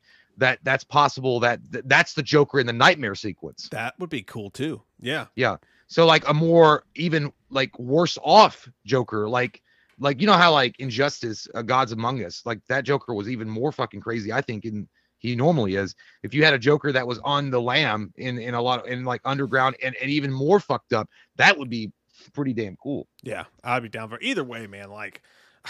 It's one of the few things that he didn't go back and he didn't film a lot for this movie. He said that pretty much, but one of the things they did film is they filmed some new Joker stuff, and Oh man, like, does this not excite you? Are you not entertained to imagine in March we're going to get a 4-hour cut of the Justice League coming from a guy who never even saw, according to Zack Snyder, never even watched the original Justice League, and he's got shit like this going on to throw into there, plus all the others, plus the Martian Manhunter that they showed that's going to be all CG.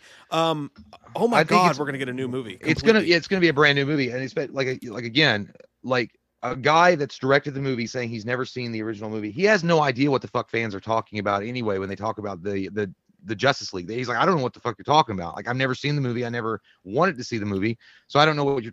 And like, I would imagine that 80% of the movie is brand new. I'm not going to say that the whole thing is brand new. I would say 20% of it's probably going to be footage they used before, but 80% of that movie is going to be completely new cuts, new edits. It's going to feel like a completely different tone of the film, and I think that's what people are excited for. It's not the fact that it's 100% brand new movie, because I saw somebody had said that before. What are you all getting excited about? You're getting your panties in a bunch for like just a rehashed movie with a couple of bonus scenes. No, bitch, it's not like that. This is going to be 80 to 85%. I'm gonna change it. 85% a brand new movie. You will have some leftover scenes, sure, but I mean, when you watch it and you compare the two, the Whedon and the Snyder cut versions, you're just gonna be like, Jesus Christo, am I on alternate dimensions?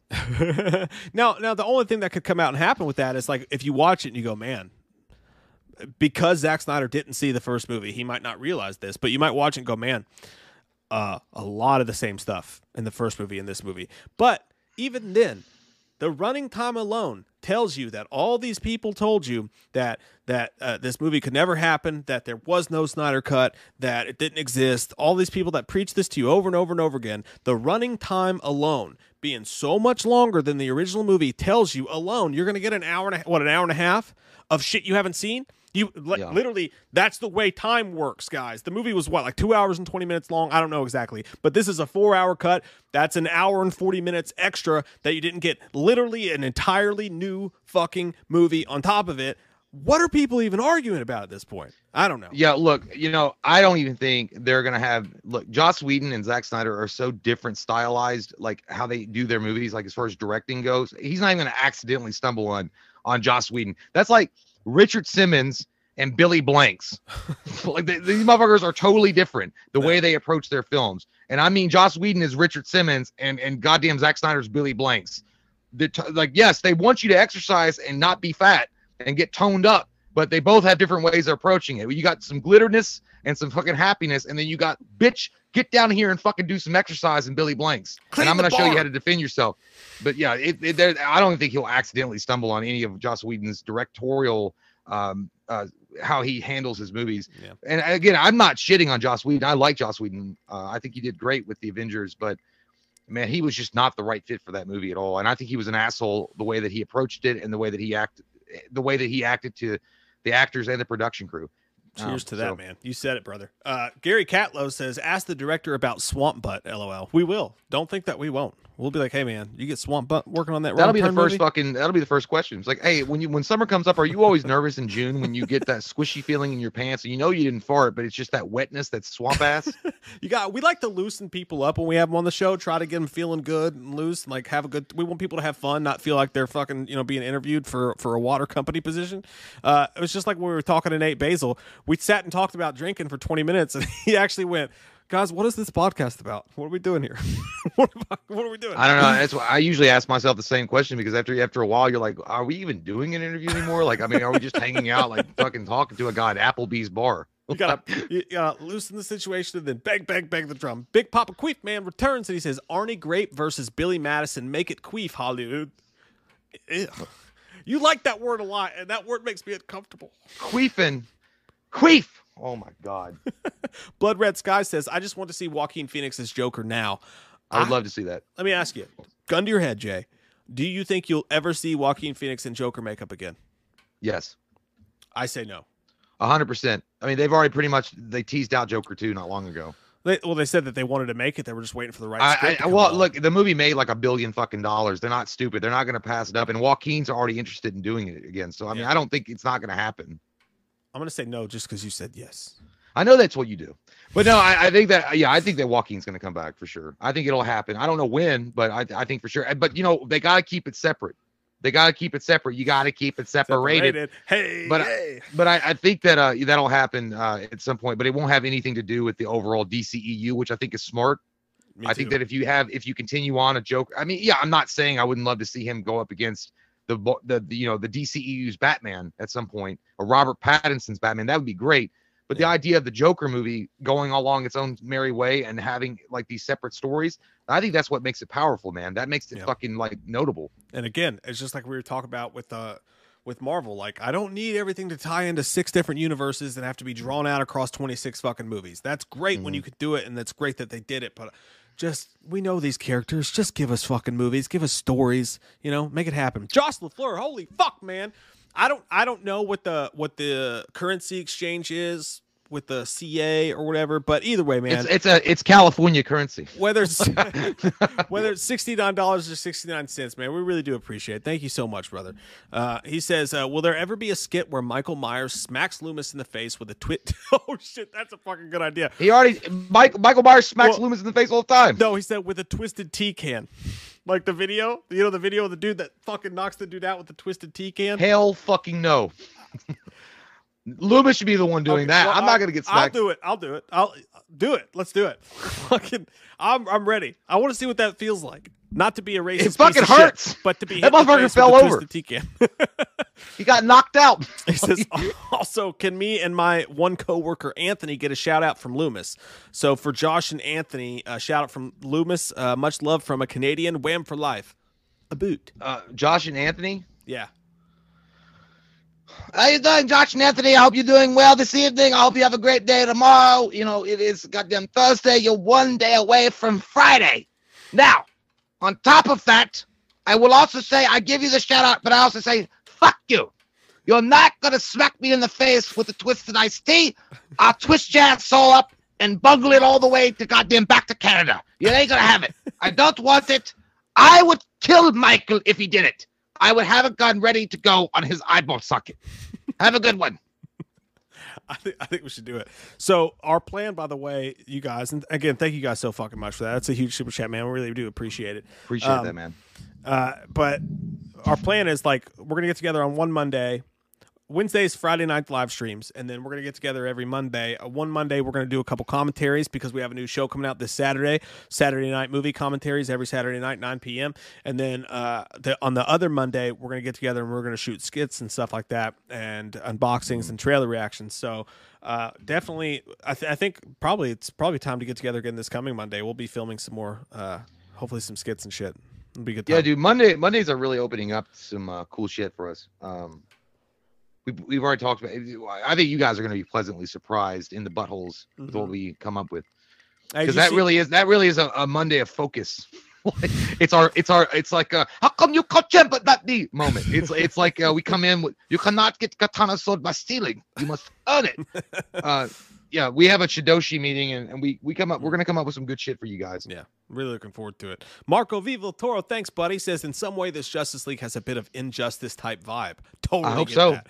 Man, I swear to God, if they ever were smart, there's 2 adaptions they need to do right now, right off the fucking bat to compete with Marvel right out the gate. They got to do an Arkham Asylum trilogy with Batman right now. They need to do that to compete with Marvel. I'm not saying the Batman's not going to be good, but I'm saying do that, and then the Injustice Gods Among Us would be fucking unbelievably huge. Such a wild You could story. make like 10 movies of that. Holy shit. And again, you just do multiple alternate universes. Like, do the Injustice storyline universe, do this universe, do DC Black, fucking make it pop, baby. Pop that pussy. Pop that pussy. Pop that pussy. I don't know the word. I was thinking of Major Pain. Yeah, dude, like, oh my God, Injustice Gods Among Us, like an actual adaptation with Zack Snyder behind the camera directing it. Oh, goddamn. It'd be like a fat woman fucking having all access to a Golden Corral buffet for 24 hours straight. It'd be nice. I totally bitched out today on a side note. By the way, he also says Joker has a bit of Heath Ledger's Joker going on by the look. I totally agree, man. I bitched out today, dude. We got a membership at Sam's Club today, right? And we had to go there and we had to get our pictures taken. Did you go, that's what I'm talking about. Katie did hers first, and it was this old lady, and she looked like an angry fucking lunch lady. It's like, take your slop and get out of my face. She was not in a good mood. And she's behind the big shield, and we had our masks on, and they let us take our picture with our masks on. I double masked it up, by the way, because my main mask doesn't feel that comfortable. I want the extra protection. But we're up there, and she just holds the iPad up for Katie, and she's like, let me take a picture for your card. And I thought to myself, I'm like, Mike, dude, you should cross your eyes or make a stupid face. And I'm like, I'm going to do it. I'm going to do it. Yeah. And then I got up there, and when she held up the thing, she just had this look of fucking evil in her eye that she was not going to laugh or be pleased. And I was like, cross your eyes. And I couldn't make myself do it. I was like, but I so badly wanted that one card where it was like, dude, I've always wanted to do, and I don't have the balls either. Like I know, like I come up with ideas. Like if I'm gonna get a picture, like a license renewal, I'm gonna do something really fucking crazy. Like remember Mr. Bean when he takes that picture and he goes, oh, like he makes his eye like he's like, ugh. I want to do that, and then but I never can get the balls to do it. Like when push comes to shove, I'm like I suck her out. I'm like I think I would do that. Like even in like they were like. If I got a DUI or like I was arrested for any reason, they're like, all right, line up, you're gonna take a photo, and I'm like, because everybody just looks so miserable, like and like goddamn 1800s black and white photo face. I would want to go, but you wind up probably doing like. Yeah, if you do it at the DMV, they'll just make you take another picture. But I figured maybe Sam's Club they'll let me get away with it. But then again, I didn't want to be the one guy. She was like, sir, I fucking have to be here all day long. Please don't fuck with me and take the goddamn picture. I'd be like, okay, sorry. And then my wife would have just been like, well, you could have held the face like this for a while. I'm like, take the goddamn picture. Like, I'm paying for the card. Yeah. I can take whatever picture I want. By the way, I want to throw it out. Yes, R.I.P. Dustin Diamond, aka Screech. I did see that. It sucks, man. He was a young guy, 44 years old, and to die in the way that he did sucks. That guy got diagnosed with cancer in January, and 3 weeks later he died. It was stage 4 lung cancer. That's fucking scary, man. But yeah, I know a lot of people have been mentioning that he talked a lot of shit on the cast and the crew of Saved by the Bell. He came out with that book. And it was like a tell-all behind the bell, and he admitted to using a ghostwriter. He did the sex tapes, which he even admitted later on that wasn't him. That was not his cock. He hired a body double. Oh, I never knew that. Yeah, he said he hired a body double to do the sex tape because the guy was broke. I mean, he filed bankruptcy. He was on an interview, and they asked him, "Aren't you getting residuals from Save the Bell?" Because I was thinking the same thing. I'm like, Jesus Christ, you should be fine. And he's like, Yeah, I get them. They're like $3 or $4. Like, I'm not getting like anything substantial from the residuals. So he filed bankruptcy. Then he was doing something with Etsy just to try to make a living. Then he came out with the sex tape to try to get more interested. I don't know anybody that really would see the Dustin Diamond sex tape, but either way, it made some money. But he used a body double, and then he talked shit on Mark Paul Gosselaar and all those guys. He used a ghostwriter. He apologized for it. So I mean, we could name all the bad things that he did, and it sucks. But at the same time, he was still a cool guy that was a part of a lot of people's childhood. I remember Screech. I grew up with Saved by the Bell. Screech was cool. And it sucks that he died, man. He died at 44 years old, and he got diagnosed with cancer, and it's a bitch, man. And it came that fucking fast. So RIP for him. Well said, man. Well said. Gary Catlow says Kathy Yon made Birds of Prey woke as fuck, and now she's turning on Warner Brothers saying they made the movie bad, and she wants a Yon cut. I never seen it. I honestly, man, I hear this all the time, and I don't mean any disrespect to you, Gary, but I loved it. I love the movie. It was in my top 10 of the year. Like, I thought that movie was funny. I thought it was fun. I had a blast with it. Not my kids, because my younger daughter's not old enough to watch it, but my bigger kid liked it. I didn't see any wokeness in it at all, but I've heard a bunch of people say that, so that shit just missed me, I guess. But I mean, I still liked it. But I do think that, like, at some point, we do got to tone down the, hey, I want my cut. You know what I mean? Like, I do want to see the Suicide Squad cut, because apparently there's a lot of shit edited out of that. Who did he say it was? Who? The one that made it woke? Kathy Yon, the director. Yeah, she directed. Yeah, I never seen Birds of Prey. It has nothing to do whether or not it was woke or not. I don't give a shit about that. But honestly, to be honest, I just didn't give a shit about seeing the movie at all, because the Birds of Prey never really was a high priority for me. I remember when the TV show came out. I remember the comic book ran. I never gave a shit about it, but her being mad, I don't know if that's true or not. Again, so I can't really comment on whether it's because she's mad that it's not woke enough.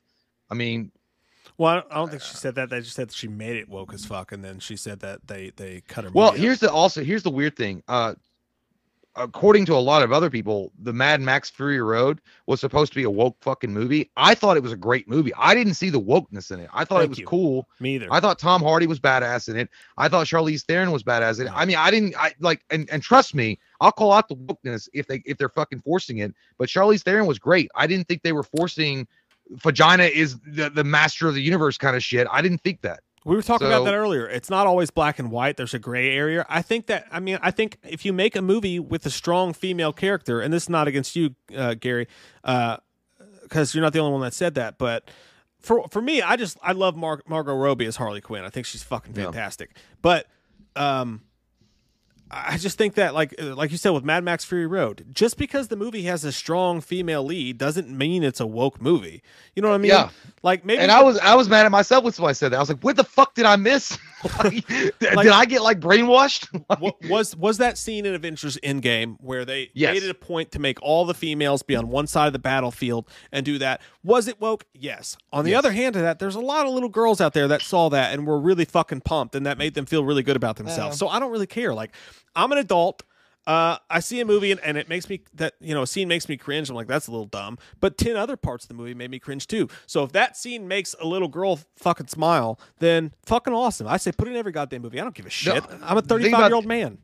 The thing about Avengers Endgame, I think that the problem with that was the fact that if it had been organic, I think that the whole Mad Max Fury Road was an organic film. It made sense. Like, she was awesome. She was badass on her own. It got the point across. It wasn't forced in. And the thing about the end game, I did get cringed out of that, but because the whole story about Brie Larson going to the directors, I'm sure they rolled their fucking eyes till they broke the planet Jupiter. Like, okay, we'll give you a little fucking donut if you go the fuck away. It looked like that to most people, even people in the theater, I'm sure, groaned. And I get that. I mean, I saw the cringe in it. I did. Yeah, it was bad. But as far as it being woke, as far as Mad Max, I didn't get it. But Birds of Prey, I mean, Mike said it was good. I don't know, but it's weird, man. Like, and I saw what's your name? Something Skies, Red Blood Skies says that any movie can be woke depending on how you look at it. Yeah, it's a matter of perspective, I guess. But when it's so obvious, it's not really perspective anymore. It's pretty much in your face. Yeah, some of like if they're doing something that's obvious, it's in your face. Yeah. And some of these movies do that. I don't think that Mad Max did that, but I don't think that it really happened with that director from Birds of Prey. Why would she? I don't know. I don't think that she really cared that much of a shit to go and fucking yell at somebody. I don't know. She came out and said that she wanted her cut and that WB fucked her up. She did that, and I don't know what happened there. I don't know. I know they changed the name of it. It was a big fucking mess. Warner Brothers really had a bad track record for a while with like really putting their hand in shit they should just let go. Jeff Harris says, "How would you guys do a Joker sequel? I would be down, but in the same way worried because I love the first one. I personally want to see a Mr. Freeze tragic origin movie. That would be amazing. The story of Mr. Freeze could really make for exactly what you just fucking said, dude. And oh my god! Him, almost like they made a whole movie about Venom, right? About not a hero-ish villain, anti-hero, anti-villain. I don't know how you put that, but yeah, you could do that, dude. Mr. Freeze as an actual dramatic character that comes across as relatable and understanding of why he's doing what he's doing would be the best idea for DC to do right now, because Mr. Freeze is a very complicated character. He's not technically a traditional villain in the fact that he wants to rule the world or kill people at random. He's doing it for the reason that a lot of us would do certain things. Love. He loves his wife and he's trying to cure her sickness, her illness, and he gets caught up in this crime situation and he doesn't really want to be a bad guy. Dude, that would be so well done. I think that, what I would do back in the day, I would cast someone like, and I would shoot it in the same way. I would cast someone like Russell Crowe and then shoot it like A Beautiful Mind. Do something like in those like veins of how that movie was shot. I love that idea. And I would make it a very emotional, impactful movie so that when you leave the movie theater, even though it's Mr. Freeze, Victor Freeze, and he's going to be a bad guy and a nemesis against Batman, he has a good, solid reason for what he's doing. And then you're like, you have to kind of relate to it. Yeah, I love that idea. I just think that at the end of the day, though, it comes down to it's Mr. Freeze. It's a guy in a gigantic suit. And I think in comics, you can get that tragic backstory and it can be super serious, and you can have a guy in a giant Frigidaire suit. It's hard for me to imagine how you could, because I love the idea of what you just said, but at the same time, like, you have the serious trailer with Russell Crowe doing all this shit, and it's a movie like that, and then at the end you're like, the sad tale of Mr. Freeze. I mean, whatever they call it, it's just gonna feel like it's Mr. Freeze. Well, they kind of did it with Joker with Joaquin. He just has a terrible name, though. That's all I'm saying. Like, I'm not saying the story's not right for it. I'm just saying the name Mr. Freeze is maybe one of the worst. Now that we go back and think about it, worst named villains of all time. Well, I don't. Yeah, and again, I don't. Yeah, Mr. Freeze is stupid, but Victor Freeze is his name, and I guess it makes sense though. It's better. Victor Freeze is his name, and the media, which the media in today's world is just as dumb as in comic books, gave him the name, the Montclair, Mr. Freeze. So it makes sense. Yeah, it'd be cool if you had said, "Don't call me that." Why did you say that name? What killed the dinosaurs? The Astons! As far as how I would do a Joker sequel, I don't think I would, and this is why. It's not that I don't want to see a Joker sequel. It's not that Joaquin Phoenix wasn't great. It's not like there's threads to go with there. Honestly, the reason I don't think you can do a Joker sequel is because that movie walked the line of glorification of violence. It was a fucking tightrope. I mean, at the end, when you got a guy who's picked on and mentally ill, and I won't go deep into this because we could do a whole video on it, but it was touch and go between whether you felt bad for him and rooted for him at some points, and at the same time, he's also murdering people. You can't murder a guy just because he makes fun of you. I mean, maybe the guy didn't deserve to be murdered, that kind of thing. And I think that if you went further with that storyline, if it's called Joker 2, my original thought was, you could do about the rise of Joker after that happened. He starts to get his team together. He starts to get power. He starts to become the Joker. But at the same time, like, at what point is everybody going to go, whoa, you're glorifying this way too much, and you got to stop now? Yeah, I don't know. I think that they could. I don't know, man. I think they can make it because I feel like the Joker movie was a prequel to the actual Joker. Yeah. Like what he became. Joaquin Phoenix, someone made fun of him, but it was years of abuse. It wasn't just one. I mean, and the movie itself explains that it's a tale of mental illness and undiagnosed mental illness, and he had a lot of fucked up things. I'm not excusing his behavior by any stretch of the imagination, but the point being is there's been a lot of movies like that where they could borderline glorifying violence because they're trying to get a point across. In the Joker's case, I'm talking about Joaquin Phoenix's performance in that movie and the way that the movie was directed and the script that was laid out. Yeah. I feel like it was a good origin story of what we know as the Joker. And like, we all know him as the clown Prince of Evil, and he's this terrible human being, and he's fucking awful in what he does. But there's an origin behind it. There's a reason why he's like that. And I feel like this is a good starting off point. So I think they could do a sequel to it. Whether or not it would go, if the end of the movie and the sequel would end up him facing off against the Batman, which I think that would be the possibility, the potential of doing that. Yeah, I mean, I totally think that a sequel is possible. And the way I would do it is I would continue on his mental spiral of into hell that he was having at the and like at that point at the very end of the movie, he was basking in what he had done. He was smearing the fucking makeup, the blood on his face, creating the Joker smile. He was having fun. At this point, Arthur is fucking gone. He snapped. And now in the sequel, you would have a fully boner erect Joker that's ready to fucking torch the city. I mean, it would. I agree with you, but I think that I don't think it could be Joker 2. Like, I think that character can continue, but I don't think it could be Joker 2. I think you have to put Joker in a Batman movie. I think you have to have a hero of the movie now at this point. That's what I'm saying. Like, and I was thinking about that while you were talking. You need a protagonist. If you just continue to show Joker as the main forefront of the movie, I think that worked for one movie, and I think it barely, as great as the movie was, I think it barely worked for one movie. It skirted the line of, whoa, this guy, this is our main guy. A little bit much. I think if you put him in a Batman versus Joker movie or any kind of Batman movie as the Joker, and you have a hero to follow, that's like, you've gone too far now, Arthur, whatever. I think he could work. But as far as just following his story and his story alone and his rise as the Joker, I think at that point it's a little bit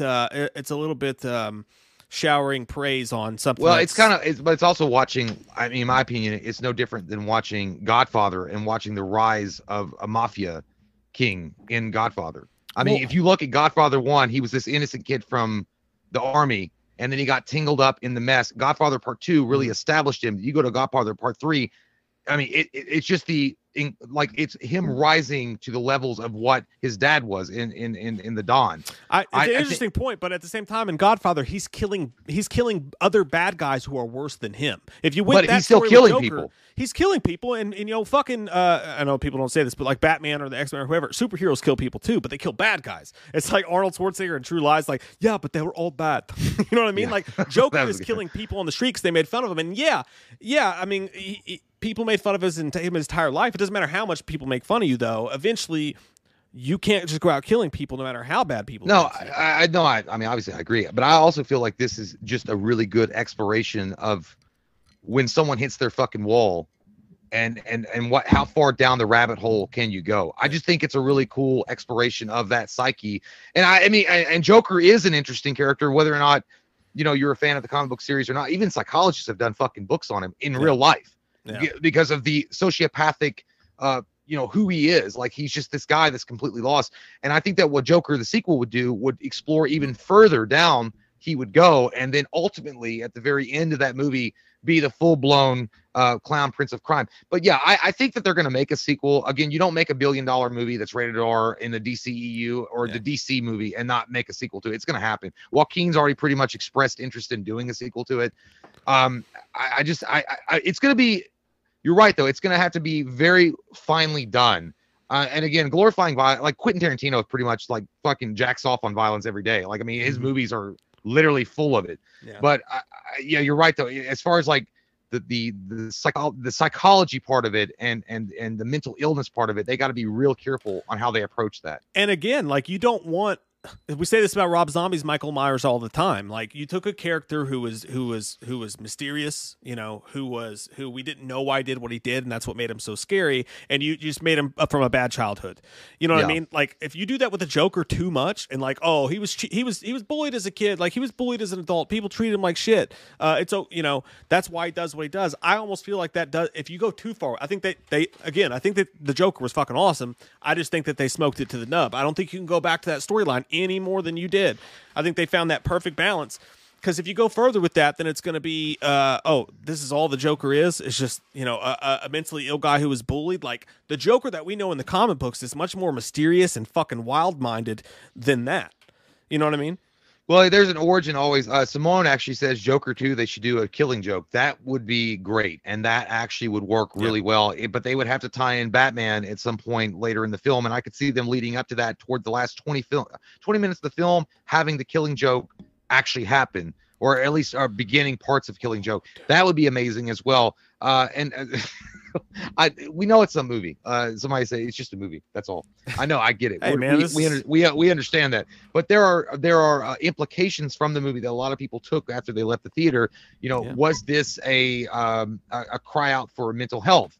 And is mental health something to be scoffed at? No, absolutely not. Mental health is a real thing, and people do suffer from this illness. And I'm not talking about the. Sorry, I didn't mean to cut you off. Go ahead. No, well, I mean, I'm just saying, they didn't. I feel like the movie itself is a very unique, a special movie that focuses a lot of its material on the fact that mental health is very important. And this guy, he got made fun of. And again, it's not condoning if you get made fun of and go fucking shoot somebody or go goddamn chop off their head and then shit in their mouth. Nothing like that. It's just saying, like, so everybody has their breaking point. Everybody has their breaking point, and some people handle it differently. What this guy did was go off on a goddamn homicidal, crazy adventure. Yeah. And it's interesting to look at the Joker. What it did was it reinvented the Joker in a lot of people's eyes, because everybody just sees the Joker and they're like, oh, is this crazy fucking villain of Batman? But what they did was like made him a little bit more human, a little bit more where you can understand a little bit about, oh, I get it. I kind of get it. And it worked for the movie, but overall, if the movie wasn't so good, I could see easily being like, I don't want to fucking humanize Joker. Like, come on, this is a fucking mass homicidal maniac who will kill you just as soon as fucking look at you. Now, I'm not saying that about the movie, because I like the movie. You know what I mean? But I just think the movie, that's kind of it. That's kind of what I'm saying. That's why I think the movie works on its own, but I think pushed any further, it doesn't work. But how badass would it be, dude, if you created, like, fuck Joaquin Phoenix living in Robert Pattinson's Batman world. What if they took Batman and they put a new Batman into the Joker world? What if we had a new Batman that was grown up from that kid, you know, that was in the movie, and you had a complete different world over here? That could be pretty neat too. But now that's what I'm saying. I that goes back to the fact that Warner Brothers is in a really unique position where they can do this with their characters. Yeah, they can make several tangent storylines that have nothing to do with one another if they so choose. Yeah. And keeping Joker rated R. Look, the sequel's gonna fucking happen. I mean, I would stake my goddamn wiener on it. It's gonna happen, and whether or not they put Batman in it is gonna be the interesting point. I don't think they'll do it because they've already got 2 Batman at this point. They've got the Batfleck, and then they've got Robert Pattinson. Throwing another Batman in the mix with Joker, it'll just confuse things even further. So they'll probably leave that out. You'll see Joker too, but if the money's right and the story makes sense, I don't know. Maybe at some point, if the Batman does really, really well with Matt Reeves, could there be a potential crossover? I'm not going to go ahead and rule it out. I'm not going to be that asshole. And like, I definitively no way. I think they might. I think that if Joker 2, which the sequel does well, the Matt Reeves, the Batman does well, I think at some point you'll have a Robert Pattinson Batman facing off against the Joker, Joaquin Phoenix, and I think that'll be fucking phenomenal. What's weird, though, is if you think about this, that's like Warner Brothers competing with itself in a way. Yeah. Because if you think about it, those are billion-dollar films right there, right? Yeah. And then what if the next, Flash and all the other stuff that they're doing doesn't really do the same amount of money as they're doing with those type of characters? It's almost like, why are you doing it? It's like opening up a McDonald's next to another McDonald's that you already own. Like, I don't know. Then they'll go real quick back to the super low-key storylines and stuff like that. You know what I mean? But anyway, hey, great fucking question, dude. We spent half the hour on that, but it's an interesting conversation for sure, man. For sure. Marcus Hicks says, what are your thoughts on us getting a Halloween Kills trailer during the Super Bowl this Sunday?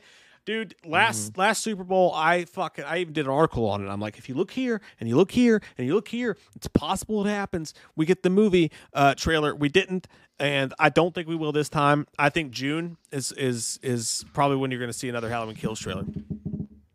Yeah, dude, it's not coming out in Super Bowl at all. Like, I think I said last year, because the thing is, it costs a lot of money to pay fucking advertisers to make your commercial for the Super Bowl. They're not going to put out that much money for it.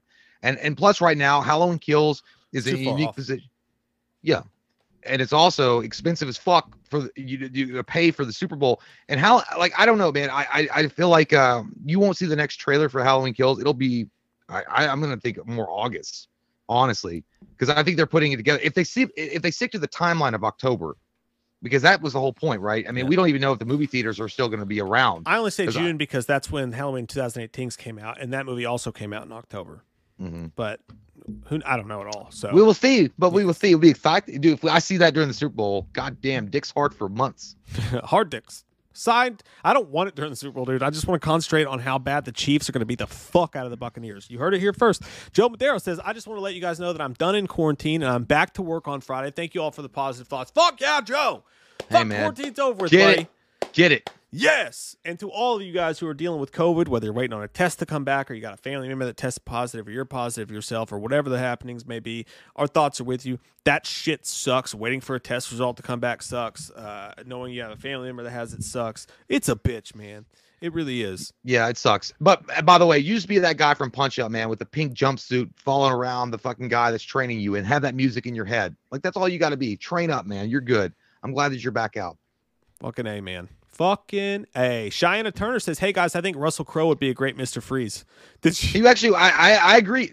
Somebody actually called out fat Russell Crowe as a Mr. Freeze. Like, I mean, I know Mr. Freeze is technically a kind of thin guy, but if you had fat Russell Crowe and his acting prowess alone could guarantee, yeah, dude, he'd be perfect. I don't think he'd ever do it. He turned down fucking Wolverine and gave it to Hugh Jackman. So I don't think he's really interested in comic book movies. Yeah. But he'd be great. He'd be a great. I also would pick. I think Paul Bettany would be a really good Mr. Freeze, but he's tied up with the Vision. I don't love Paul Bettany, but I could totally see that, man. I really could. Maxima Max says Henry Cavill as Injustice Superman would be insane. The little bit of evil Superman we got in Batman's Nightmare and BVS shows he could pull it off. Zack is great at delivering fan service properly. Oh yeah. Oh fucking yeah. Yeah, dude. Again, an Injustice would be a killing for anybody to make. I just feel like Warner Brothers put their balls in Marvel's purse and has forgot to pick them up. So just like the Burbs, hey, can you take your balls out of your wife's purse so you can fucking be human for a moment? We know people like, but I'm saying like that's exactly what that was. So Big Papa Queef Man says, "Can I hear Slender Man attempt a screamo?" What's I want to see screamo? this. You know, screamo like, yeah. You know, like, yeah, I guess. Okay, so maybe on like Six Flags amusement park rides, and me going up like this. Here we go. Oh, whoa! That was a little higher pitch, but no, me not trying to do Rockstar with Mark Wahlberg. Thank you, dude. Me not gonna go that high. I need it. Me ain't gonna do it. That's as far as it goes. Come on, dude. Give me one big scream. Me can't do it. That's as far as it goes. Me just say. God damn it. I'm going to get him to do shots later. We'll do it. Slender Man like, yeah, Slender Man can't go that high. That's 100%. The balls are still hanging low. We'll let you wear the emo fucking head thing. Joshua Stinchcomb. Oh, I heard something scary. Joshua Stinchcomb. I like your name. I don't know why. I just like it. He says, "Hey, Mike and Jay, could I get Slender Man to wish my brother Christopher Robin a happy birthday? Love y'all. Thank you for all the laughs." Chris, like from Winnie the Pooh? Christopher Robin, a happy birthday from Slender Man. Happy birthday, Christopher Robin. Make sure that you read many stories from Winnie the Pooh. As Mike has already mentioned, your name is similar to the character in the films and in the book as well. Now, don't you get thick on that honey. All right? You make sure that you have appropriate amount of it. Whoa. Do not do anything foolish as well, like go to a strip bar in the middle of the night and blow all you money. Okay? You stay home and enjoy yourself with your loved ones, Christopher Rubin. And by the way, next morning, you have someone take you a Subway sandwich right away, and you have an egg Subway sandwich. Okay, Christopher Robin, you have a great one. Thank you so much. Nikki Ball says, "Hey guys, thank you, Nikki." Says, "Hey guys, just wanted to say love you guys and the Wham family. From me and Alex, aka the Shape in the Shadows. Could we get a shout out from Dr. Chalice for Nikki Ball and Alex?" Well, hang on, I gotta.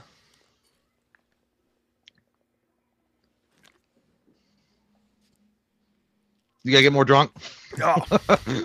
You know. As a doctor, sometimes people come around and, they just really, I like the cut of their jib. And I like the cut of your jib, Nikki. I like it. I'd like to take you to a ball game, buy you a hot dog, maybe a pretzel with some mustard.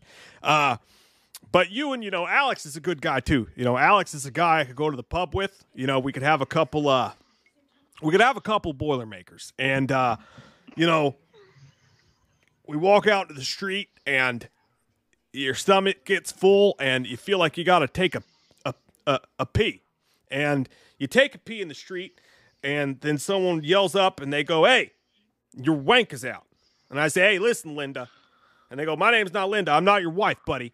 Your wank is out in the street and there's children around." And I say, "Hey, I got the kids some goddamn Halloween masks for Halloween. I did my part. I got conferences. Mrs. Grumpridge can wait. Where's my car? Alex, Nikki, it's getting late. Let's have a drink." Dude, I swear to God, when you do that, I swear it sounds like goddamn Barack Obama drunk on the sidelines at Michigan Wolverines coaching the fucking college football team to victory, but he's drunk as fuck and he can't remember what the plays are. It sounds like a drunk Barack Obama college football coach. It's such a hard. It's funny, dude, because it's such a hard thing to do because he just sounds like a dude. Like Dr. Chalice just sounds like a dude. You really need the mustache and the outfit. I was going to say, I think that 90% of his cool factor is the mustache. It is, but then again, he was in. He's powerful. He was in The Fog too. I mean, that guy was Dr. Chalice. Tom Atkins in the Fog. He was Dr. Chalice too. When she was like, "Are you weird?" He's like, "Yeah, I'm weird." I know. I liked your Chalice, man. I just every time I fucking hear it, dude, I swear I think of Barack Obama. It just sounds like Barack Obama drunkenly talking to me about something that I don't really know what he's talking about. I think I honestly, dude, I think it's more like, in Deadpool 2 when like the guy named Tom who wants to be a part Sugar of the Bear, X-Force. Sugar Bear. Yeah. Are you Sugar Bear? That's what come out. Sound Go like home, Sugar Bear. Marco Vivillatoro, they said they mentioned that aspect of Joker being punked and bullied and having a tough life in the animated movie Red Hood. That's true too. They do mention that. Oh yeah, they did. Okay, yeah. But that's the thing about Joker, right? His story's all over the place. Gary Catlow says, I haven't seen Birds of Prey. I just heard it was bad, and apparently Kathy said stupid stuff before it came out. What I meant is she's after her own cut now, and too many people want their own cut. And I totally that's agree true. with you. Yeah, David Ayers also got the crowd working for him too for a Suicide Squad director's cut. So, but I do think that you should watch it because I think I planned on doing it. I just haven't got around to it. And then, sorry, I'm just trying to get through super chats. We'll take a break. We'll come back with the Halloween news and the Burbs review. Ash Lockhart. Hey, I hadn't seen you in a while, Ash. It's good to see you. Says, expect another package from me and Kelly again. Thank you all very much. You guys can't wait. Fucking cool as shit, and we love you. It better be Pert Plus shampoo because I'm out. And then finally, Lex Green says, what's up, my guys? Can I get a Slender Man shout out too? Thanks, Lex. Hey, Lex. Yeah, thank you so much. Of course you can, Lex Green. I mean, you could have shout outs all day long. By the way, you names sound like something that you made up on the Xbox console when you playing Halo. In the way, like, it also sound like, you selling some calls on the side, use call salesman. That's what happens sometimes, especially in these dudes. In the way, Lex Green, we hope you having a great evening and everything going well for you. We hope you laundry is done as well, so that you have fresh underwear on as you walking around town tomorrow. Lex Green, you have a great week, and we will see you again real soon. Thank you so much, Lex Green. All right, guys, we are going to take a quick pee break. We will be right back with Halloween Kills talks. Again, it's nothing crazy, but it's just something fun we can talk about. And then Halloween Kills comes out on my birthday, February 22nd. Surprise! Oh, fuck, I wish it was true. Love you guys. We'll be right back. My pee-pee hurts from needing to pee-pee. I'm ready to touch it, squeeze it, smack it up, flip it, whatever you want. Let's put some jelly on that and just call it a day. Hey, by the way, I want to go ahead and give a quick shout out to the moderators that have been very readily available for us. They've done a fantastic job. Yep. Let's give a round of applause for them. They're awesome. Thank you guys so much for spending time with us and doing the job, and we appreciate it so much. Fucking A, man. Fucking A. And Vanessa is our newest moderator. I know. I love it. I love it. And that's why I always wondered, Vanessa, were you not ready to step up to the challenge of Grayskull yet and grip the sword and say you have the power? Because, yeah, she's great, man. Like, Vanessa is an awesome person, and I'm really happy that she's a moderator along with everybody else. To be a moderator, it has to be somebody that's level-headed. It's not going to be like, hey, you're not allowed to say the word Greg, or else I'll fucking cancel you. You know, hey, man. And our moderator. And no offense to Greg Harris, we love you, Greg, but hey, man, your name has come up. Like, no, I'm kidding. I love you, Greg. Ash Lockhart, thank you, Ash, says no one thought Jason could die, but the courts proved us wrong. The lawsuit killed him in one strike. It's true. That's true. That's sad. I don't like what you just did there. I don't like how you worded that. Like, that makes me sad in all the wrong places. The courts did it. Gypsy Warrior says, miss my super chat, but what the heck, Zack Snyder Jason movie or Christopher Nolan Elm Street movie? Sorry we missed it, man. You guys are fucking just amazing here tonight, and you're killing it, and my bad. But Zack Snyder Jason movie or Christopher Nolan Elm Street movie, I'm gonna say absolutely Zack Snyder. Because really? I thought you'd be in my court here, son. I was gonna go with Nolan for the Nightmare movie, just because I feel like if you look at the way that he films, it's very cerebral. Yeah, and it's more like like low kind of key, like the way that he tells the plot and stuff. I feel like he would do a really good job with Nightmare on Elm Street. But again, I think that Quentin Tarantino would knock that shit out of the park, like 100%. But better too. You may be right. I think Christopher Nolan's a little bit overrated. I think he's too full of smelling his own bullshit. But I don't like him as a person. But I mean, again, his work is fucking beyond reproach in some ways. I don't know. Yeah, I think you might actually be right, man. Like, I think I would know what to expect from a Snyder Jason movie, but a Nolan Nightmare movie, dude, it would be fucking intriguing. Yeah, dude, it would be like some dark psychological fucking thriller shit. That's a really good fucking point. And then let me see here. Isabel's here. She says, peekaboo. Hey, Isabel. Hey, Isabel, how you doing? It's late up in Isabel's neck of the woods, man. Thank you for hanging out with us tonight, Isabel. And even though you can't join us on some of these because I know it's really late there, I hope you enjoy the replays, and you're just as much in our hearts, whether you're here or not. I hope you know that. You're a huge part of Wham, and we love you. Mark Dorman says, hey, guys, got to bounce to get a job application in by midnight. Can I get some encouragement from Chalice? Well, let me tell you something, Mark. Being a doctor with an estranged ex-wife who's always on my ass about the fucking kids, when I just want to go to the bar and I want to watch the baseball game and have a couple Boilermakers, I can tell you this. A man wakes up in the morning and he puts on his aftershave and he shaves his beard to whatever extent he'd like to shave his beard. And then he slaps on some Brute. He goes out in the business. He puts on his members only jacket. You see a nice lady in the street, you smack her on the butt, and you say, hey, I just like the cut of your jib, little lady. And sometimes it works, and sometimes you end up in court. But let me tell you this, Mark. You go and you get yours because you're a man, and you do what men do. And if it doesn't work out, you have a six-pack of Miller High Life, and you say, oh, what for? What for? And then you just go on with your business. You'll be okay, my friend. You'll be okay. Drunk Barack Obama. Sorry, God. Austin says Loomis and Ace Ventura buddy cop movie. That would be fucking hilarious. I would love to see. Well, we almost kind of touched on that at Scarefest. We had a guy that was pretending to be, or he did a really good job of parodying Jim Carrey's Ace Ventura. I don't know what Scarefest it was, but we did that with him and Ernest. Mike was dressed up as Michael Myers. I was Dr. Loomis. Then we had Ace Ventura and Ernest. And dude, it was actually pretty fucking funny. Those guys were great. That'd be hilarious. We kind of did that. That's fucking wild, dude. I forgot about that. Ryder, thank you, buddy. Says, I love my dad. So we love you, son. We love you. Now clean your room. Get a job. What are you doing? You sitting around saying you love people. You should love a job. Employment. Word of the day. Employment. All right. Night, Mark. We love you, man. All right, let's do the Halloween Kills news because I'm sure some of you guys here are only here for that because we're only a Halloween channel. I don't know if you guys know that. We don't do anything else. That's all we do. We lick the ass of fucking Michael Myers all day long. And he doesn't poop, so it's a nice ass to lick. Yeah, it's a clean butthole. Oh, fuck. Let's see here. What we got going on here? That's something else. That's I was trying to look up the Canadian dollar. Oh. Trying to figure out what was going on with that super chat there. But no, they interviewed John Carpenter. Yeah. Entertainment Weekly interviewed John Carpenter. Amazing man. A man who doesn't give a fuck to tell you what the fuck he thinks. He'll shoot you straight. I like it. He's a straight shooter. But they asked him, the thing I found that nobody's talking about that I found pretty interesting, they said, are you finished with scoring Halloween Kills? And Carpenter said, we're done with that. Unfortunately, we can't score the next one, Halloween Ends, because everything's on shutdown.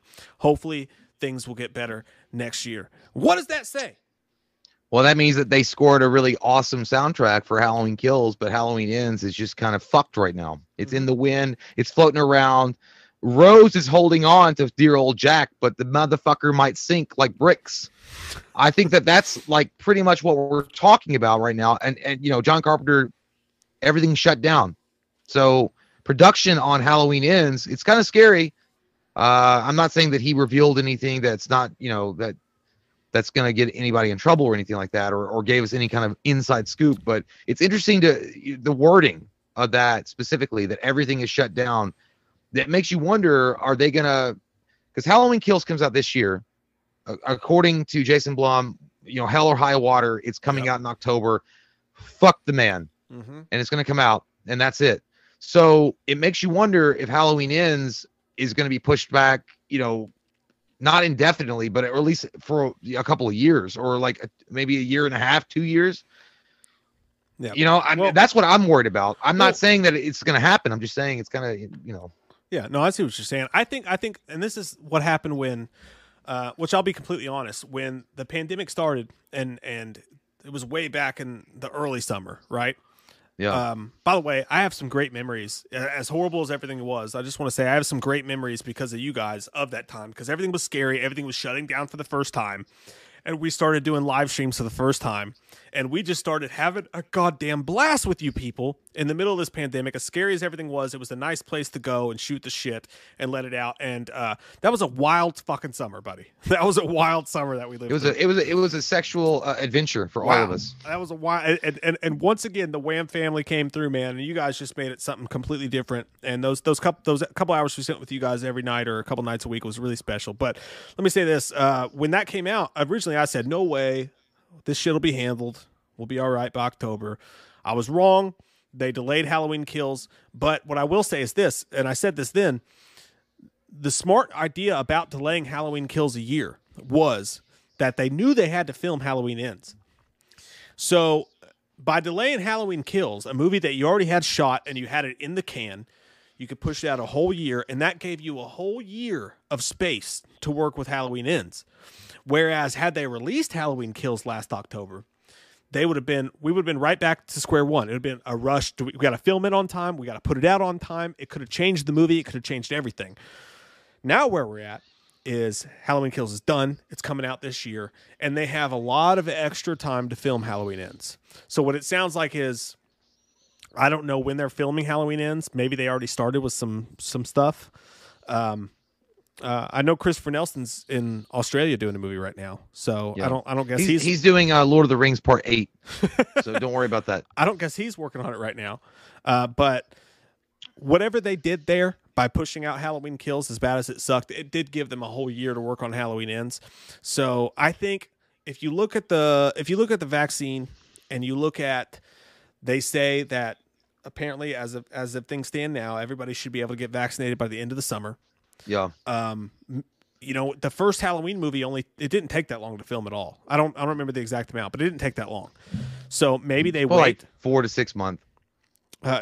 Whatever it was, maybe they wait and they go, okay, once we get past that vaccination checkpoint, then we can film it and we don't have to deal with all the regulations and all the shit. Yeah. And then they film it and they could bang it out in a couple months and they film it. And then maybe Halloween Ends comes out on time in October 2022, which is the perfect thing. And I think if you were to ask me if I was a betting man, I would bet that now that we delayed Halloween Kills, we're going to get these movies 1 year after it in succession. But the cool news is that they're done scoring Halloween Kills. I can't wait to hear that fucking score. And they made that also means that they made new shit for it. We're not going to go back to the same shit. As good as, oh my God, the shape hunts Allison. Whoa, shit. That was some good shit. That's some of the best shit John Carpenter's ever done, son.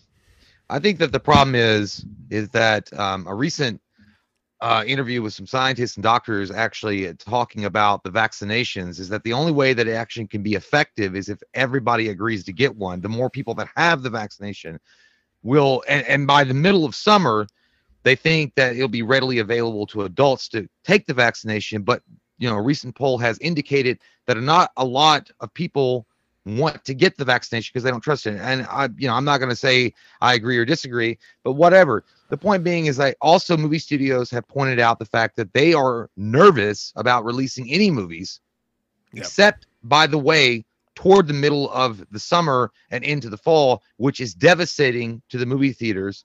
By the way, this is basically a death knell for the movie theaters. What I think will happen with Halloween Ends is Halloween Ends will come out. I don't think it's going to be next year. I think it'll be pushed back an entire year. I think that what's going to happen with Halloween Ends is it will come out for sure. They're going to tell the trilogy story. I just don't think that they're going to look. The reason why Jason Blum is like, whatever happens, it's releasing in October because they've wanted to have it in October no matter what. But even if movie theaters aren't at full strength, they're going to release it. Now, whether or not they got to, bend down and suck the devil's dick and got to release it on streaming and theaters, they're going to do what they got to do. Yeah. And they're going to lick that taint. And I think they're going to wind up doing that. Blumhouse is not stupid. They spent a lot of time and money in this project. They want the movie seen, especially in the month of October. So it's going to be released in October. I do feel that it's going to be released simultaneously in theaters and on stream.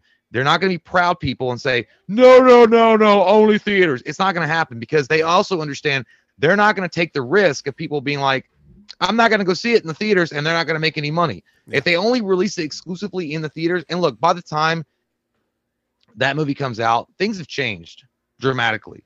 I mean, if you look at the movie theaters and the way that things have happened, and especially the virus and so on and so forth, we're not the same culture anymore. I mean, it's just a reality. You got to face it. You got to wake up and smell the roses at some point. We're not going to go back to what we were. Like it's just not going to happen. So what they're going to have to do, these movie studios, are adapt and feel those changes and move forward. And I think that Blumhouse is smart enough to do that.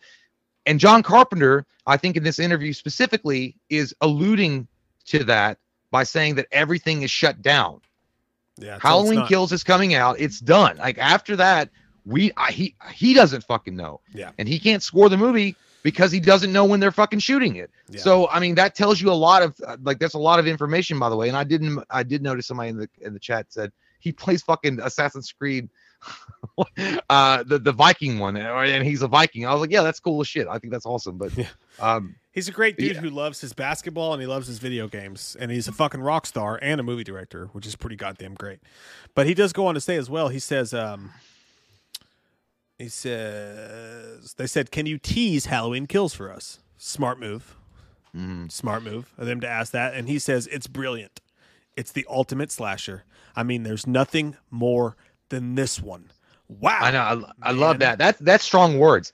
That's like fucking goddamn Evander Holyfield coming down after your first boxing match. Like, you got some skill, kid.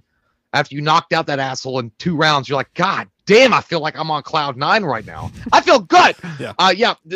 We talked to Christopher Nelson. He had also mentioned that he thought the movie was amazing. And then you hear from John Carpenter himself talking about how amazing this film, and why would he give a shit if it was a bad movie? He wouldn't publicize himself. He doesn't need to. I mean, he doesn't need to float his own fucking tune. He could just be like, yeah, it's it's a job or whatever. The fact that he says that's fucking amazing, dude. Again, I don't think Halloween Kills is going to be on another level. Like, and I can't wait to fucking watch it. You fucking said it, dude. And I've said this on this channel several times. I am putting whatever my name means on the line. And it probably means about as much as a 6-pack of Bubblicious. But or Hubba Bubba. Hubba Bubba. Just me being a person who watches movies and pays attention to the movie news and lives in the movie world, and noticing beats and noticing how people respond to certain things. I think Halloween Kills is going to be fucking amazing. Mm-hmm. I think it is going to fucking blow ass. And I mean that in a good way. It's going to blow ass in the best of fucking ways. Because everything that you get that comes out about this movie, I don't know how that's good. No, I don't know either. But I don't mean either. Take it in a good way. I mean, blow ass in the greatest of ways. But man, John Carpenter is a guy who's not afraid. And number one, I'm going to preface this by saying, I know he's said this before. This is not exactly completely new news. He's already said this. He's already said it's the ultimate slasher. But here he says it's brilliant. It's the ultimate slasher. He's like, there's nothing more. He said there's nothing more than this one, man. Wow. That tells me right there that John Carpenter, who has no fucking qualms with coming out and being like, this shit sucks. I did it for a paycheck. Fuck you. Pay me. You know, he's the dude quitting his job at half baked. Like, fuck you. You're cool. I'm out. That's John Carpenter. He didn't give a fuck. And he's not only just like, okay, you're going to say, oh, he's getting paid on this one, so he's going to say whatever. Fine. But it would be so easy to say, I think it's a solid film. I think people are going to enjoy it. People love Halloween, and the people who love Halloween are going to love this, or anything like that. Yeah, it's unusual for John Carpenter, who says shit how it is, to come out and be like, "This is the ultimate slasher. Holy fuck! Hold on to your nuts, squeeze them real tight, and then go to the fucking store and get a fucking 6-pack and some popcorn, because this movie's gonna blow your fucking mind." And he said that. He went on a limb when he didn't have to say that. Dude, Halloween Kills is gonna fucking rip, dude. I agree. I think that John Carpenter, like, he pretty much told Rob Zombie, I don't give a fuck what you do as long as I get that fucking bread money that I can line my pants pockets with.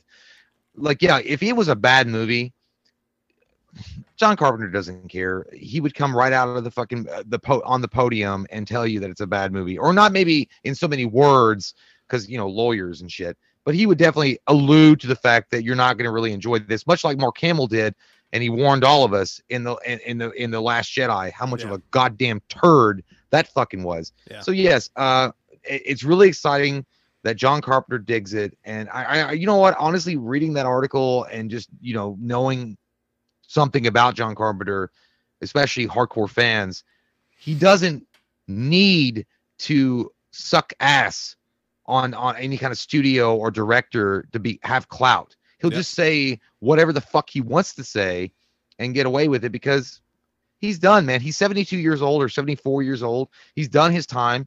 He's given us great movies. He doesn't have to fucking say anything. And that's just the bottom line, man. And I'm excited for that. And I did notice. I don't really want to get in a lot of the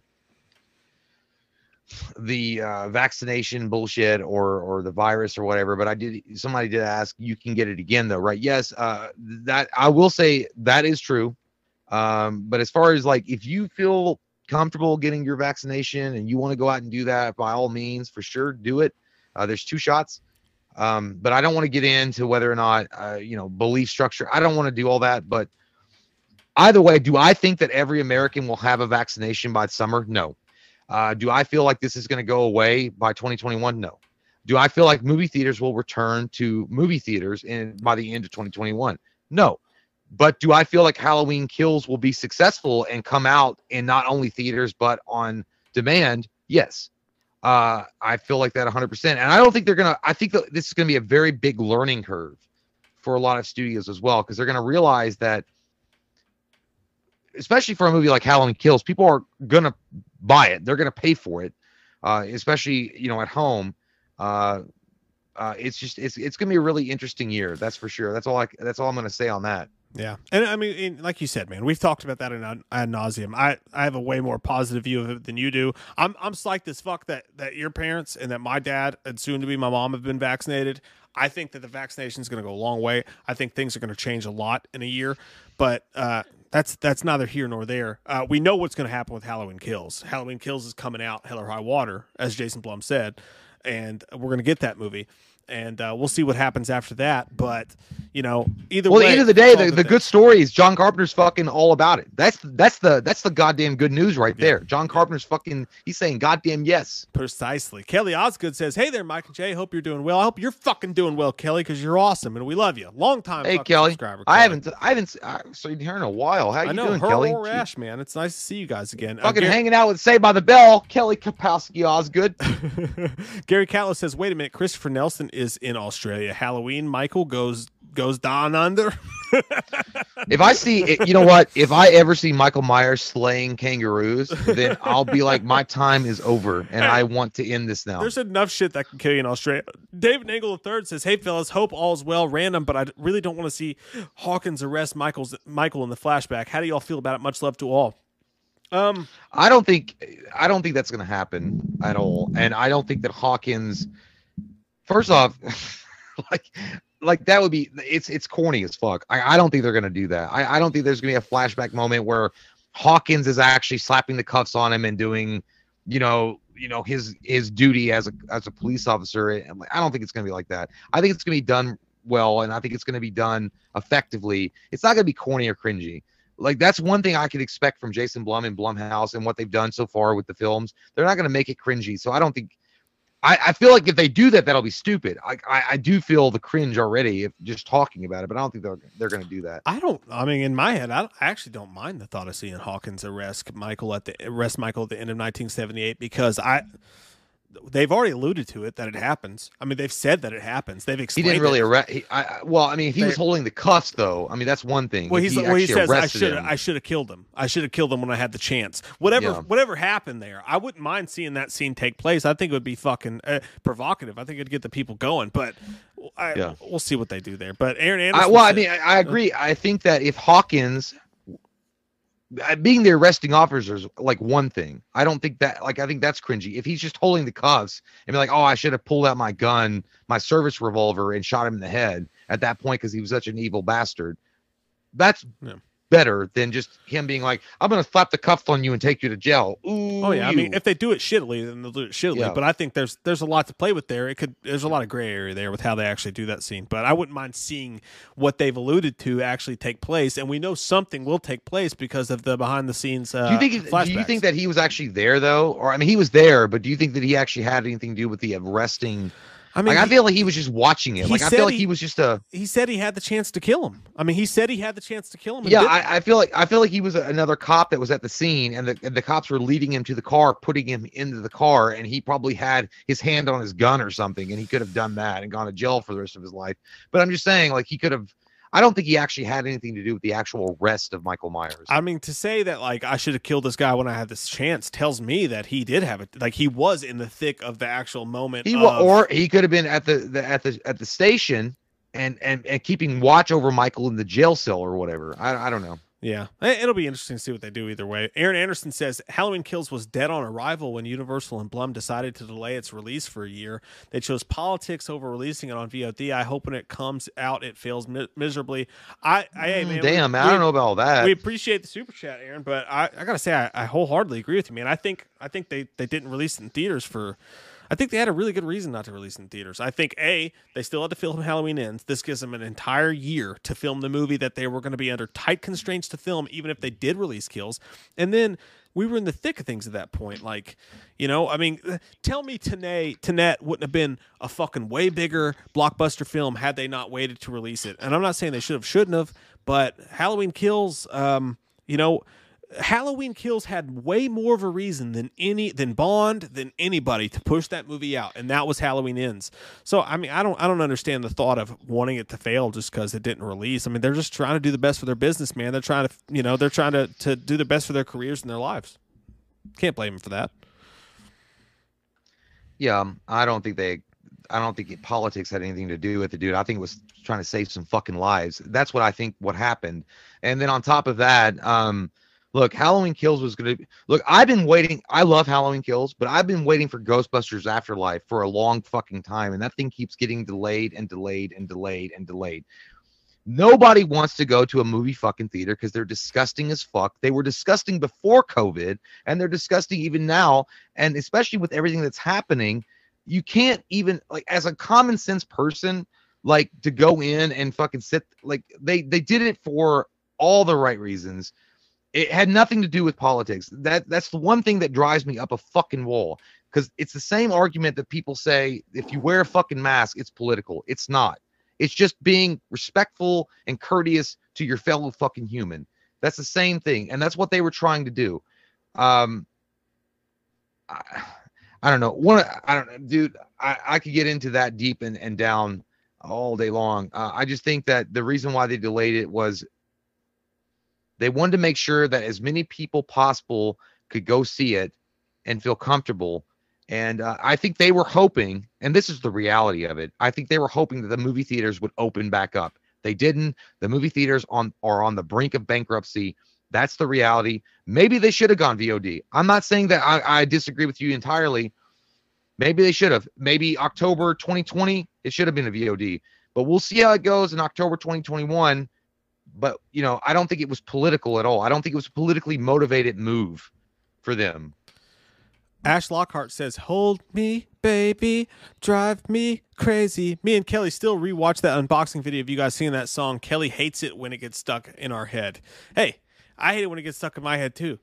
But sometimes good, bad music gets stuck in your head, and then you just got to go to the bathroom. And that's not a bad song at all. That should be like, you should be like putting that on buy the fucking album and put it on your pedestal and give praise. That's one of the best songs ever. Okay. It's a great song to listen to while you clean your room. There's no doubt about that. Thanks, Mud Nelson. He said that was supposed to say butt cheeks, but butt cheeks. I appreciate it anyway. Dirk Jason Hall says, "Mash that like button." I tweeted this the other day. I said, "Oh yeah, I saw that. I was actually going to say that. Hey guys, make sure you mash that like button and fucking do it hard. Mash it, mash it, mash it. Because there's nothing like to say mash. You should mash that like button. It's actually smash. I saw some guy like it was like a channel, and I heard that, and he was like, "Hey, smash that like button," and I was like, "Oh God. Was it Pauly D from No, Jersey Shore? it was Because that just some sounds like some fucking shit dude, that and I was Pauly D thinking, would say. Jesus Christ. Like, I that's what I tweeted. I was like, every time someone says smash that like button, you know, God gets one step closer to ending the human race. It's such an annoying thing. But by the way, if you guys don't mind, make sure you click like on this video. It helps us in YouTube's ratings. Yeah, smash that like button, y'all, and share it with your friends. By the way, I do want to point out, JT Customs. I mean, JT Customs have been talking a long. Okay, it's all good. He says, "Hey Jay, can you give my sister Caroline a birthday shout out as Slenderman?" I will. Sweet Caroline, bun, bun, bun. Hope you have a great day on the line. I hope you have a great one, Caroline. I hope your birthday is filled with many magical moments and that you get to go to maybe Chuck E. Cheese or like, whatever, Monkey Joe's. You have yourself an entirely good evening. And if you're older than that, then we hope you drink responsibly and you have yourself some wine. Have a good one, Caroline. Happy birthday to you. Vanessa says, what about smoosh that like button? Yeah, if we had like Arnold Schwarzenegger Well, I doing think that was Slenderman. I just can't do it. Smoosh,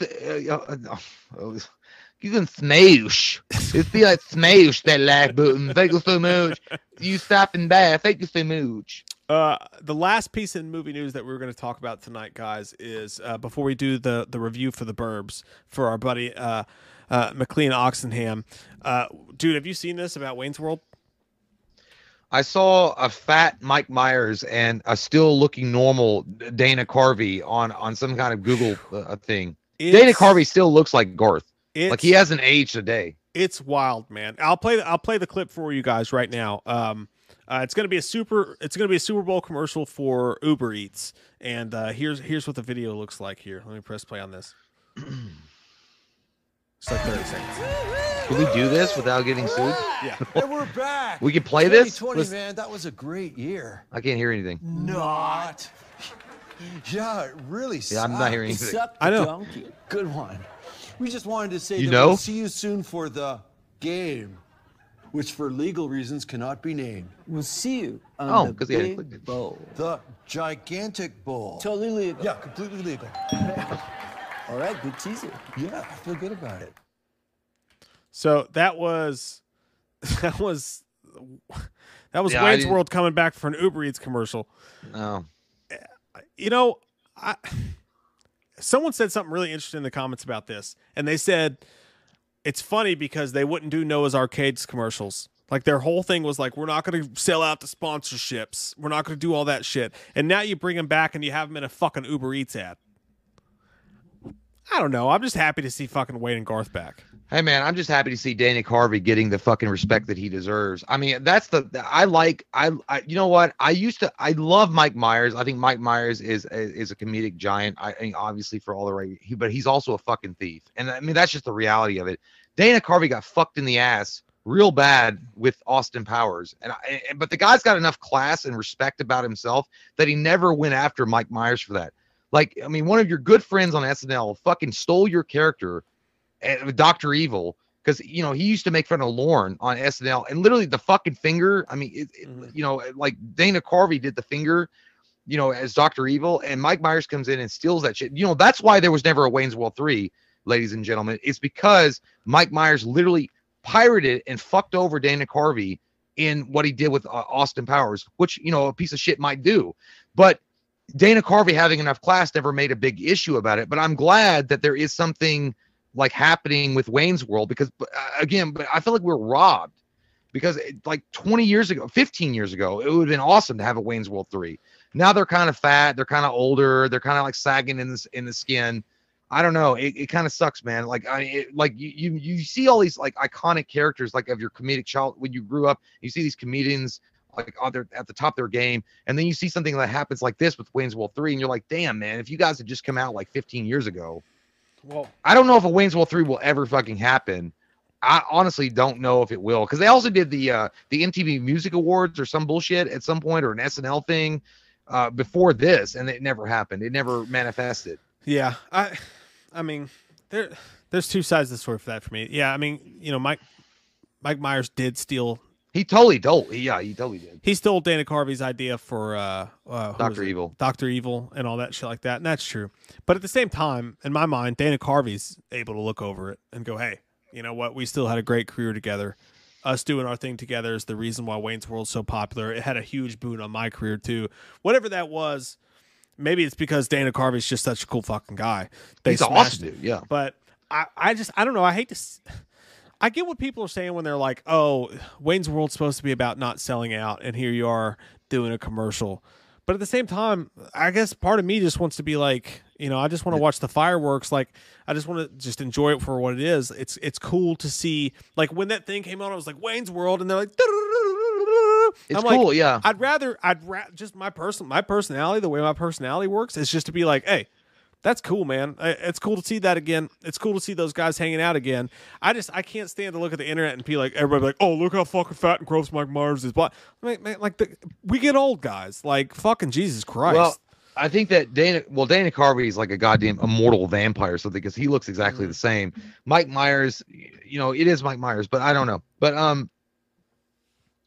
yeah, it's interesting, man. Like I think a Wayne's World 3 would do really well, depending on the interest there. I mean, there are interests from people that grew up with the films, but all I got to do is look back at Dumb and Dumber 2 with Jeff Daniels and Jim Carrey. Yeah, I thought it was funny. Mike thought it was funny, but people that were trying to come and see it for the first time, they thought it was fucking stupid. They thought it was a terrible movie. It was way past its prime, and I kind of feel like the same thing. I don't want Wayne's World pissed on in the same world, you know, in the same way that Dumb and Dumber was kind of pissed on.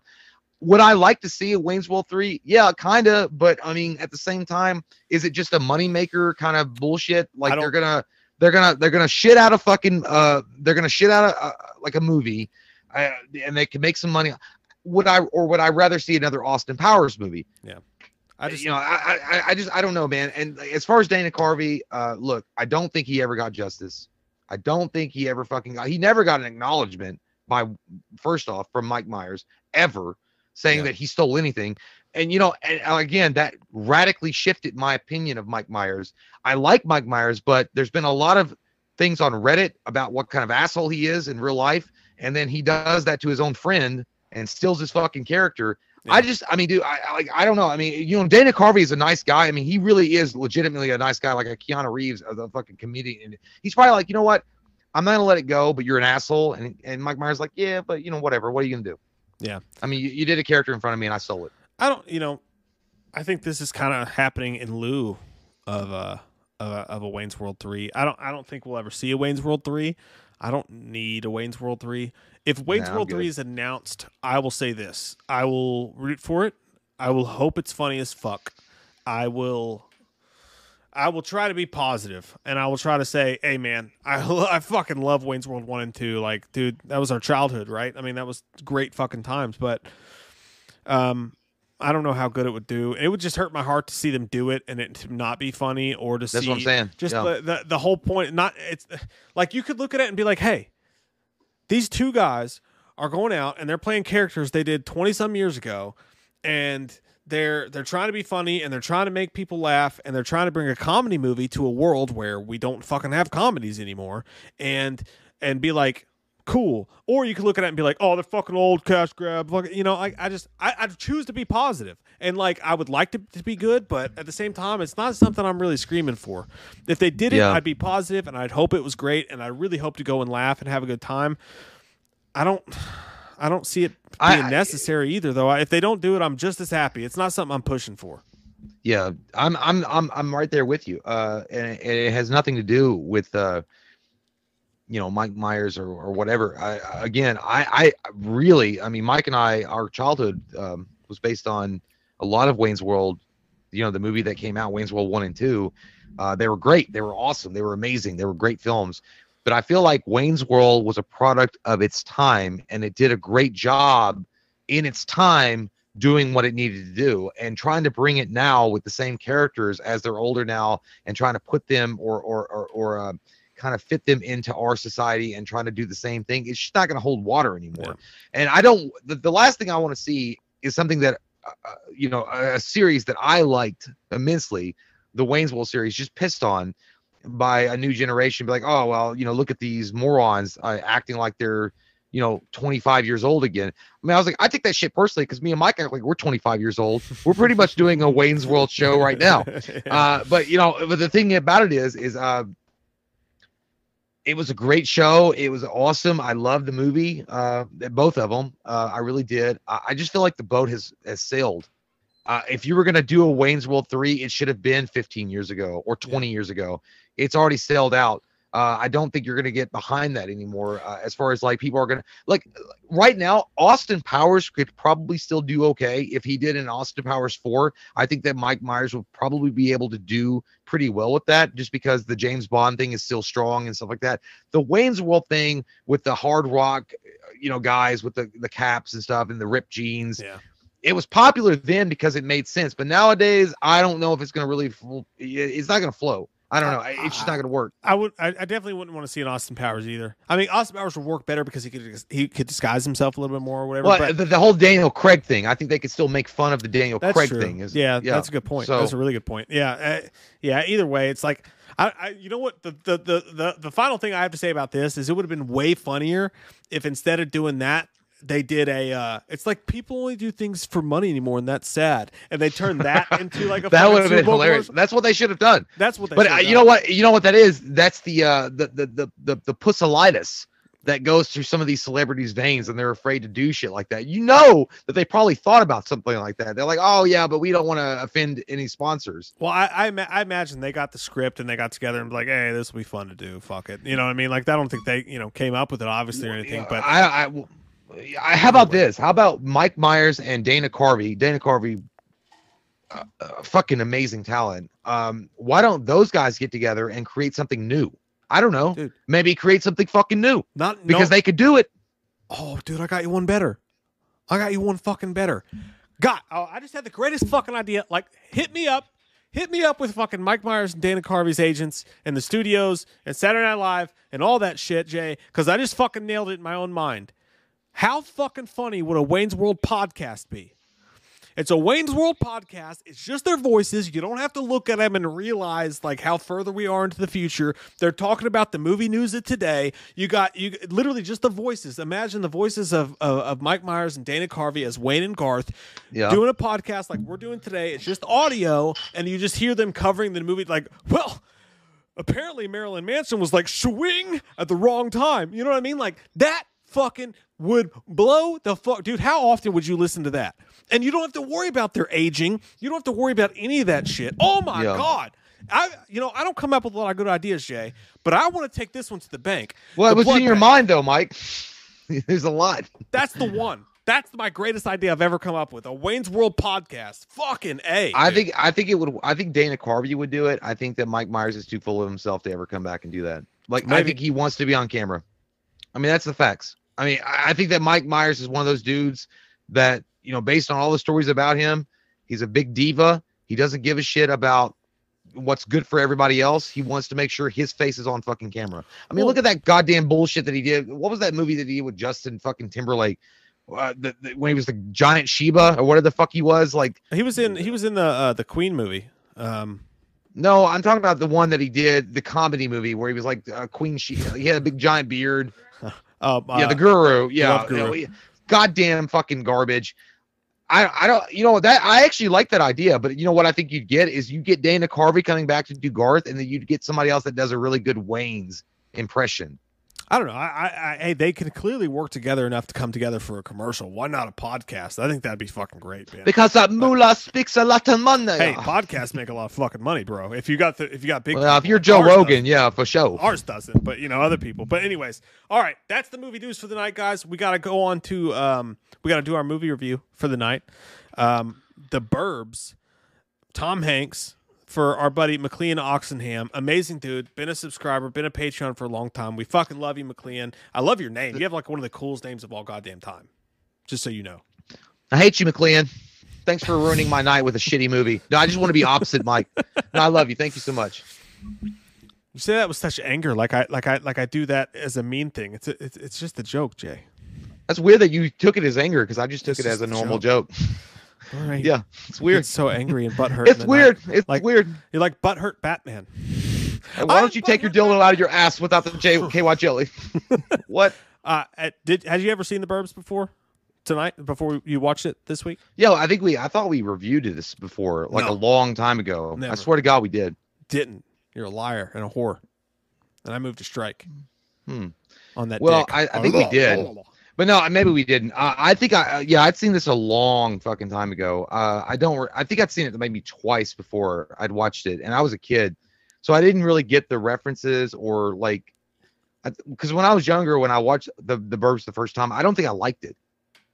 Just because I wasn't old enough to really appreciate the comedy and the subtleties in the film as you are when you get older. You're like, oh, I get it. I understand completely what they're doing now. So yeah, I'd seen it before, but I didn't know anything about it, I forgot all about it. Yeah, this is the first time I watched it, and like I saw the pictures of it, but you know what I always get it confused with, dude, is the other Tom Hanks movie, yeah, dude, me too. I literally told April The Money Pit. The Money Pit, yeah, 100%, because it's a neighborhood. It's the same fucking bullshit. He's got the robe. He's not like the same all angry thing, looking and shit. like, yeah. exactly. I always get confused with that. So I wasn't even sure if I saw it. I thought maybe when I started it, I would see it and I would be like, oh yeah. But I didn't. I'd never seen this before.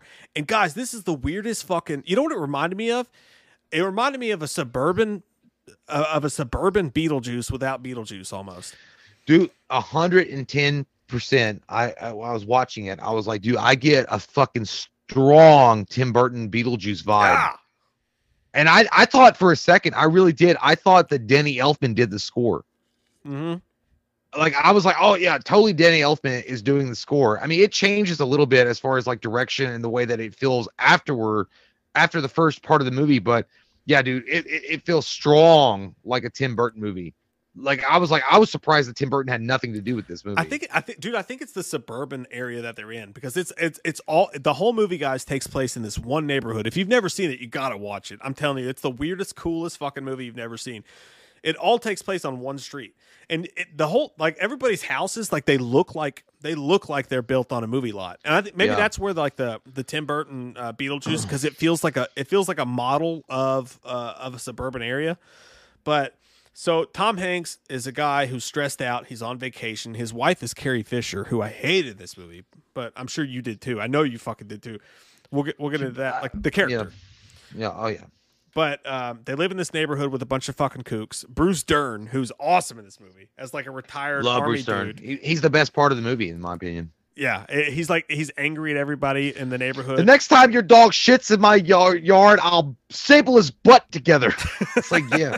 And he's got this hot wife that's like 22. Yeah. And then Art Weingartner is the dude's name. He was cool too. I liked him a lot too. What is that guy in? I'm literally looking. He's been in a shit ton of movies. I don't know. I didn't look him up. Spaceballs and Scary Movie. He was Sydney's dad in Scary Movie. Oh, that's right. Yeah. That was. He's like, yeah, they're going to be men coming by early in the morning, but don't worry about them. You know. Just flush the cocaine down the toilet like Daddy told you. That old. Yeah. He's the neighbor. Corey Feldman's in the movie. He doesn't have a big part in the movie. By the way, this is probably the best I've ever seen Corey Feldman look. He's got that smooth ass hair. He's healthy looking. I feel like Corey Feldman in the film, I kind of liked it because I feel like that was the audience. He was like, I got the best neighborhood. We got the best film going on. Yeah. You should come over. And he threw a party at the end of the movie.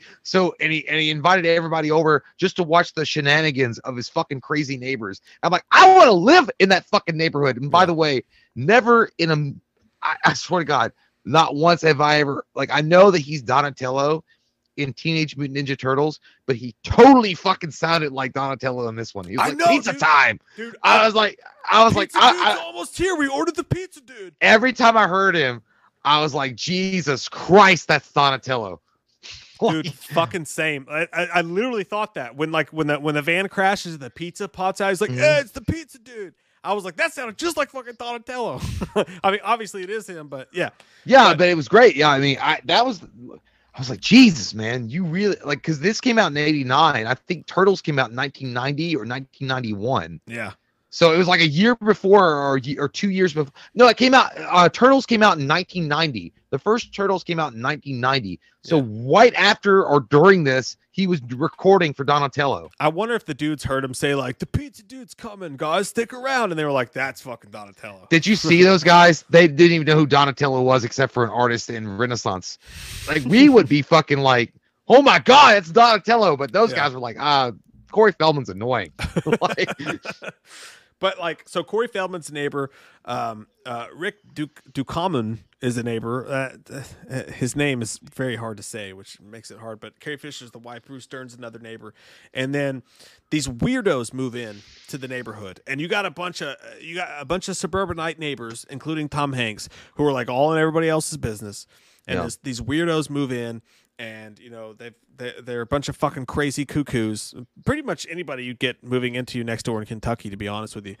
Mm-hmm. But led by Henry Gibson, he looks exactly like the guy from the space dudes who killed themselves. You know what I'm talking about? Like the you talking about the neighbor? Heaven's Gate. Yeah, Heaven's Gate dudes. Yeah, or Shermanator from American Pie, or the most hard.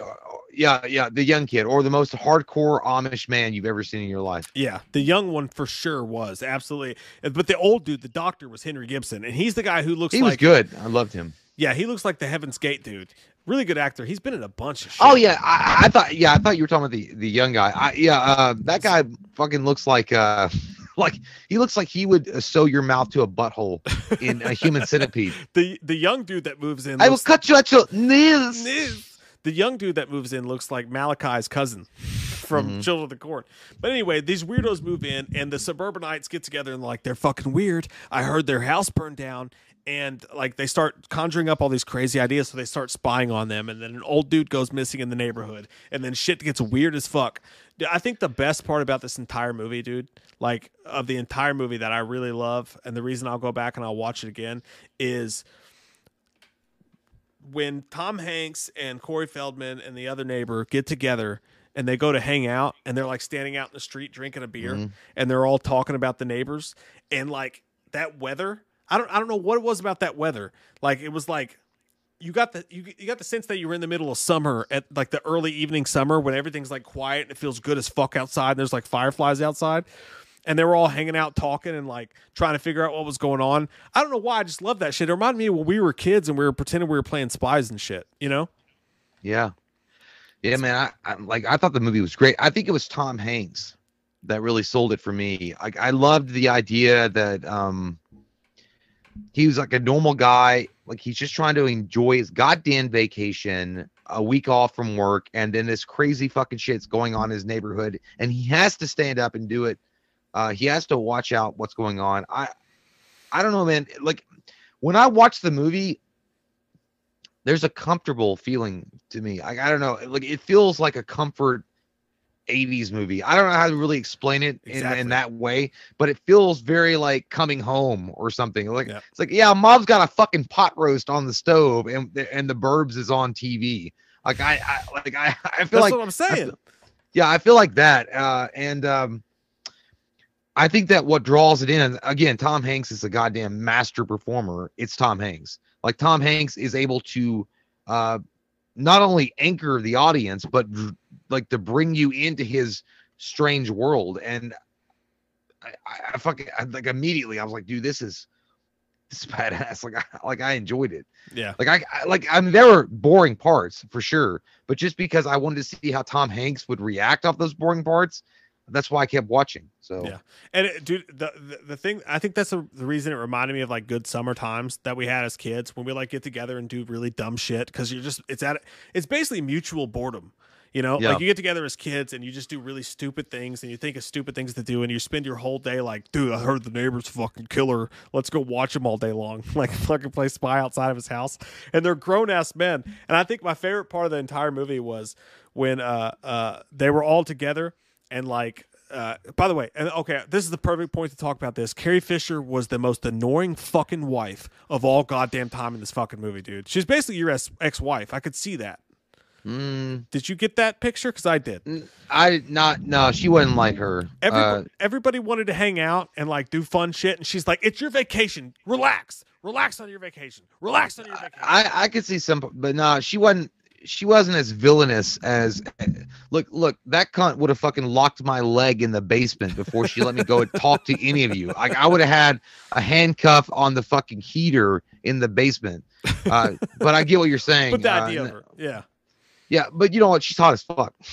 Well, she did look good. Yeah, she looked great. I was like, I'm kind of digging Carrie Fisher in this, but the scene where they all go up to him and she's like, she's up Tom Hanks's ass the whole movie. Like, dude, imagine being on your work vacation and trying to relax and like having your wife be like in your ear the whole day, like, relax. You need to relax. Why aren't you relaxing? What's wrong? And like, I can't relax because you're in my fucking ass all night.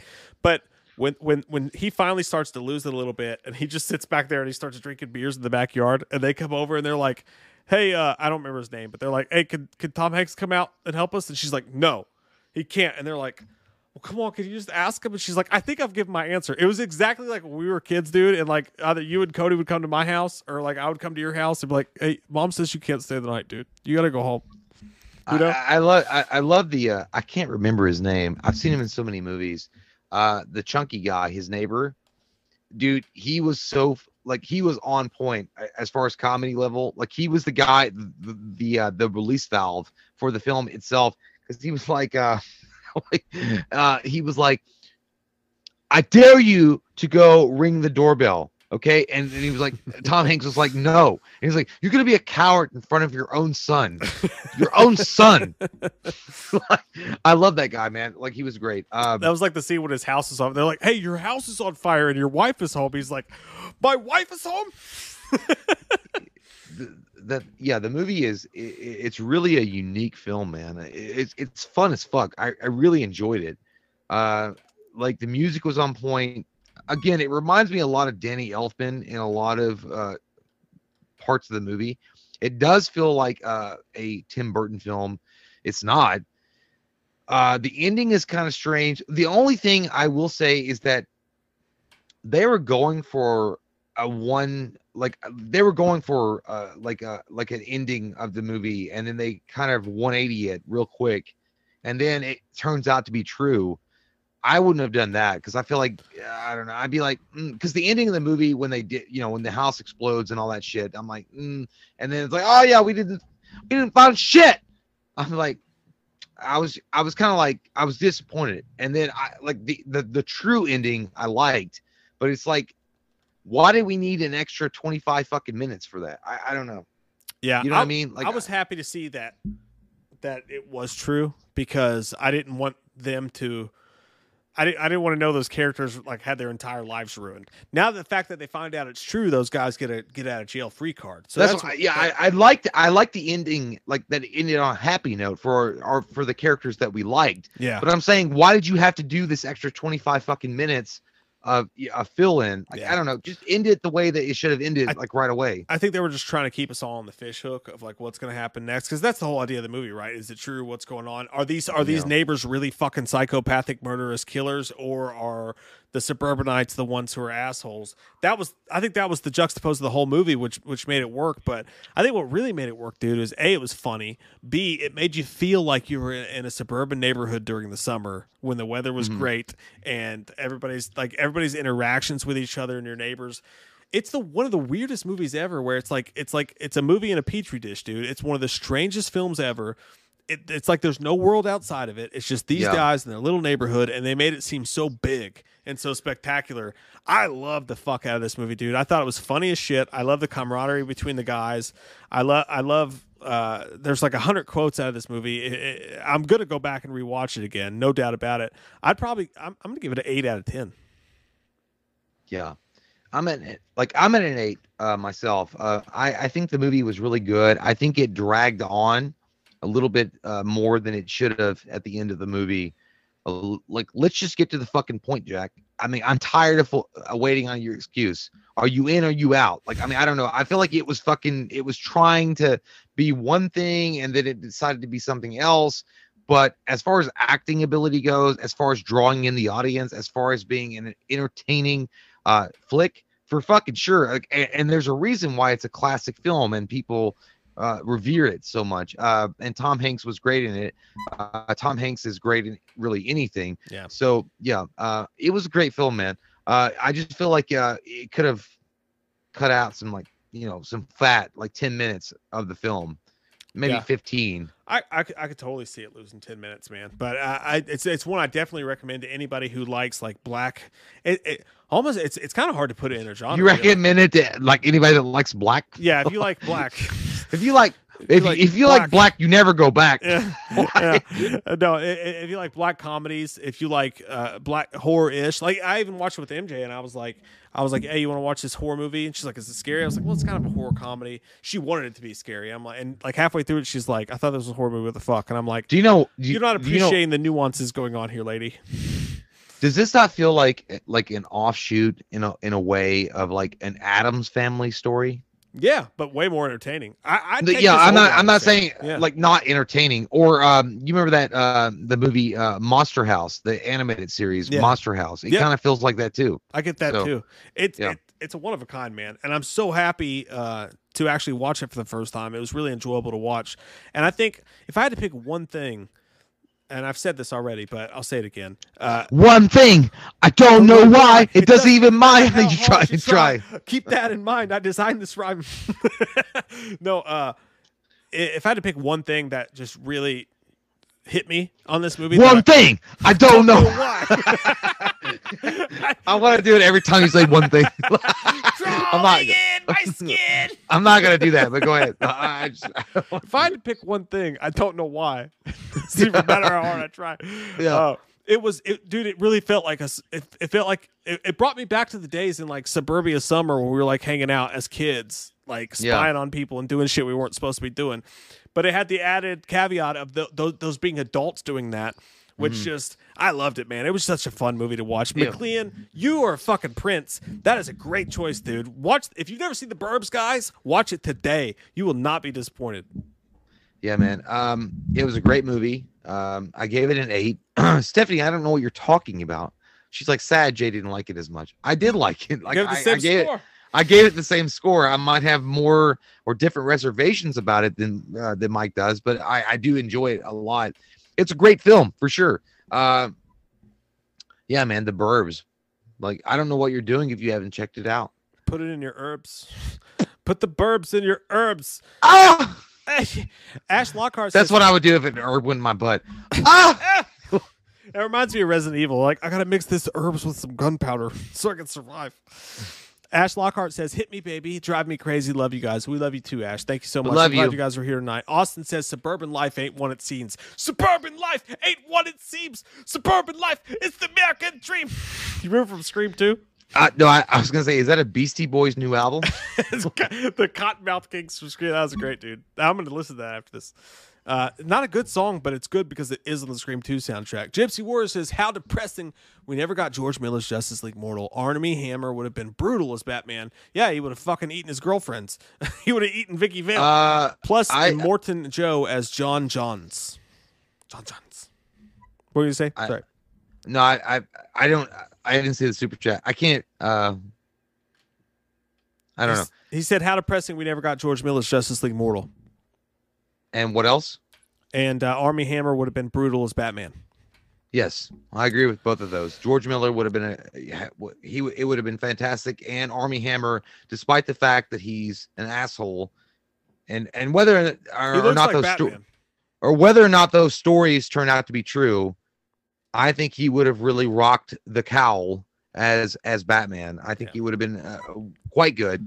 So I'm not gonna make fun of that. I'm not like, I think he'd be good. I would have been fucking happy with Armie Hammer. That guy leaks fucking Batman, dude. He just looks like Batman, which makes it all. I guess that's what Bruce Wayne does in his off time. But either way, McLean Oxenham, we fucking love you, dude. Thanks for being such a supporter of us, and we hope you have an awesome week, dude. We hope all you guys have an awesome week. Thanks for hanging out with us tonight. Bye, y'all. See you Friday night. Get wet. We gotta get down there on our Friday. You guys gonna have a good time. Don't you worry. Will you?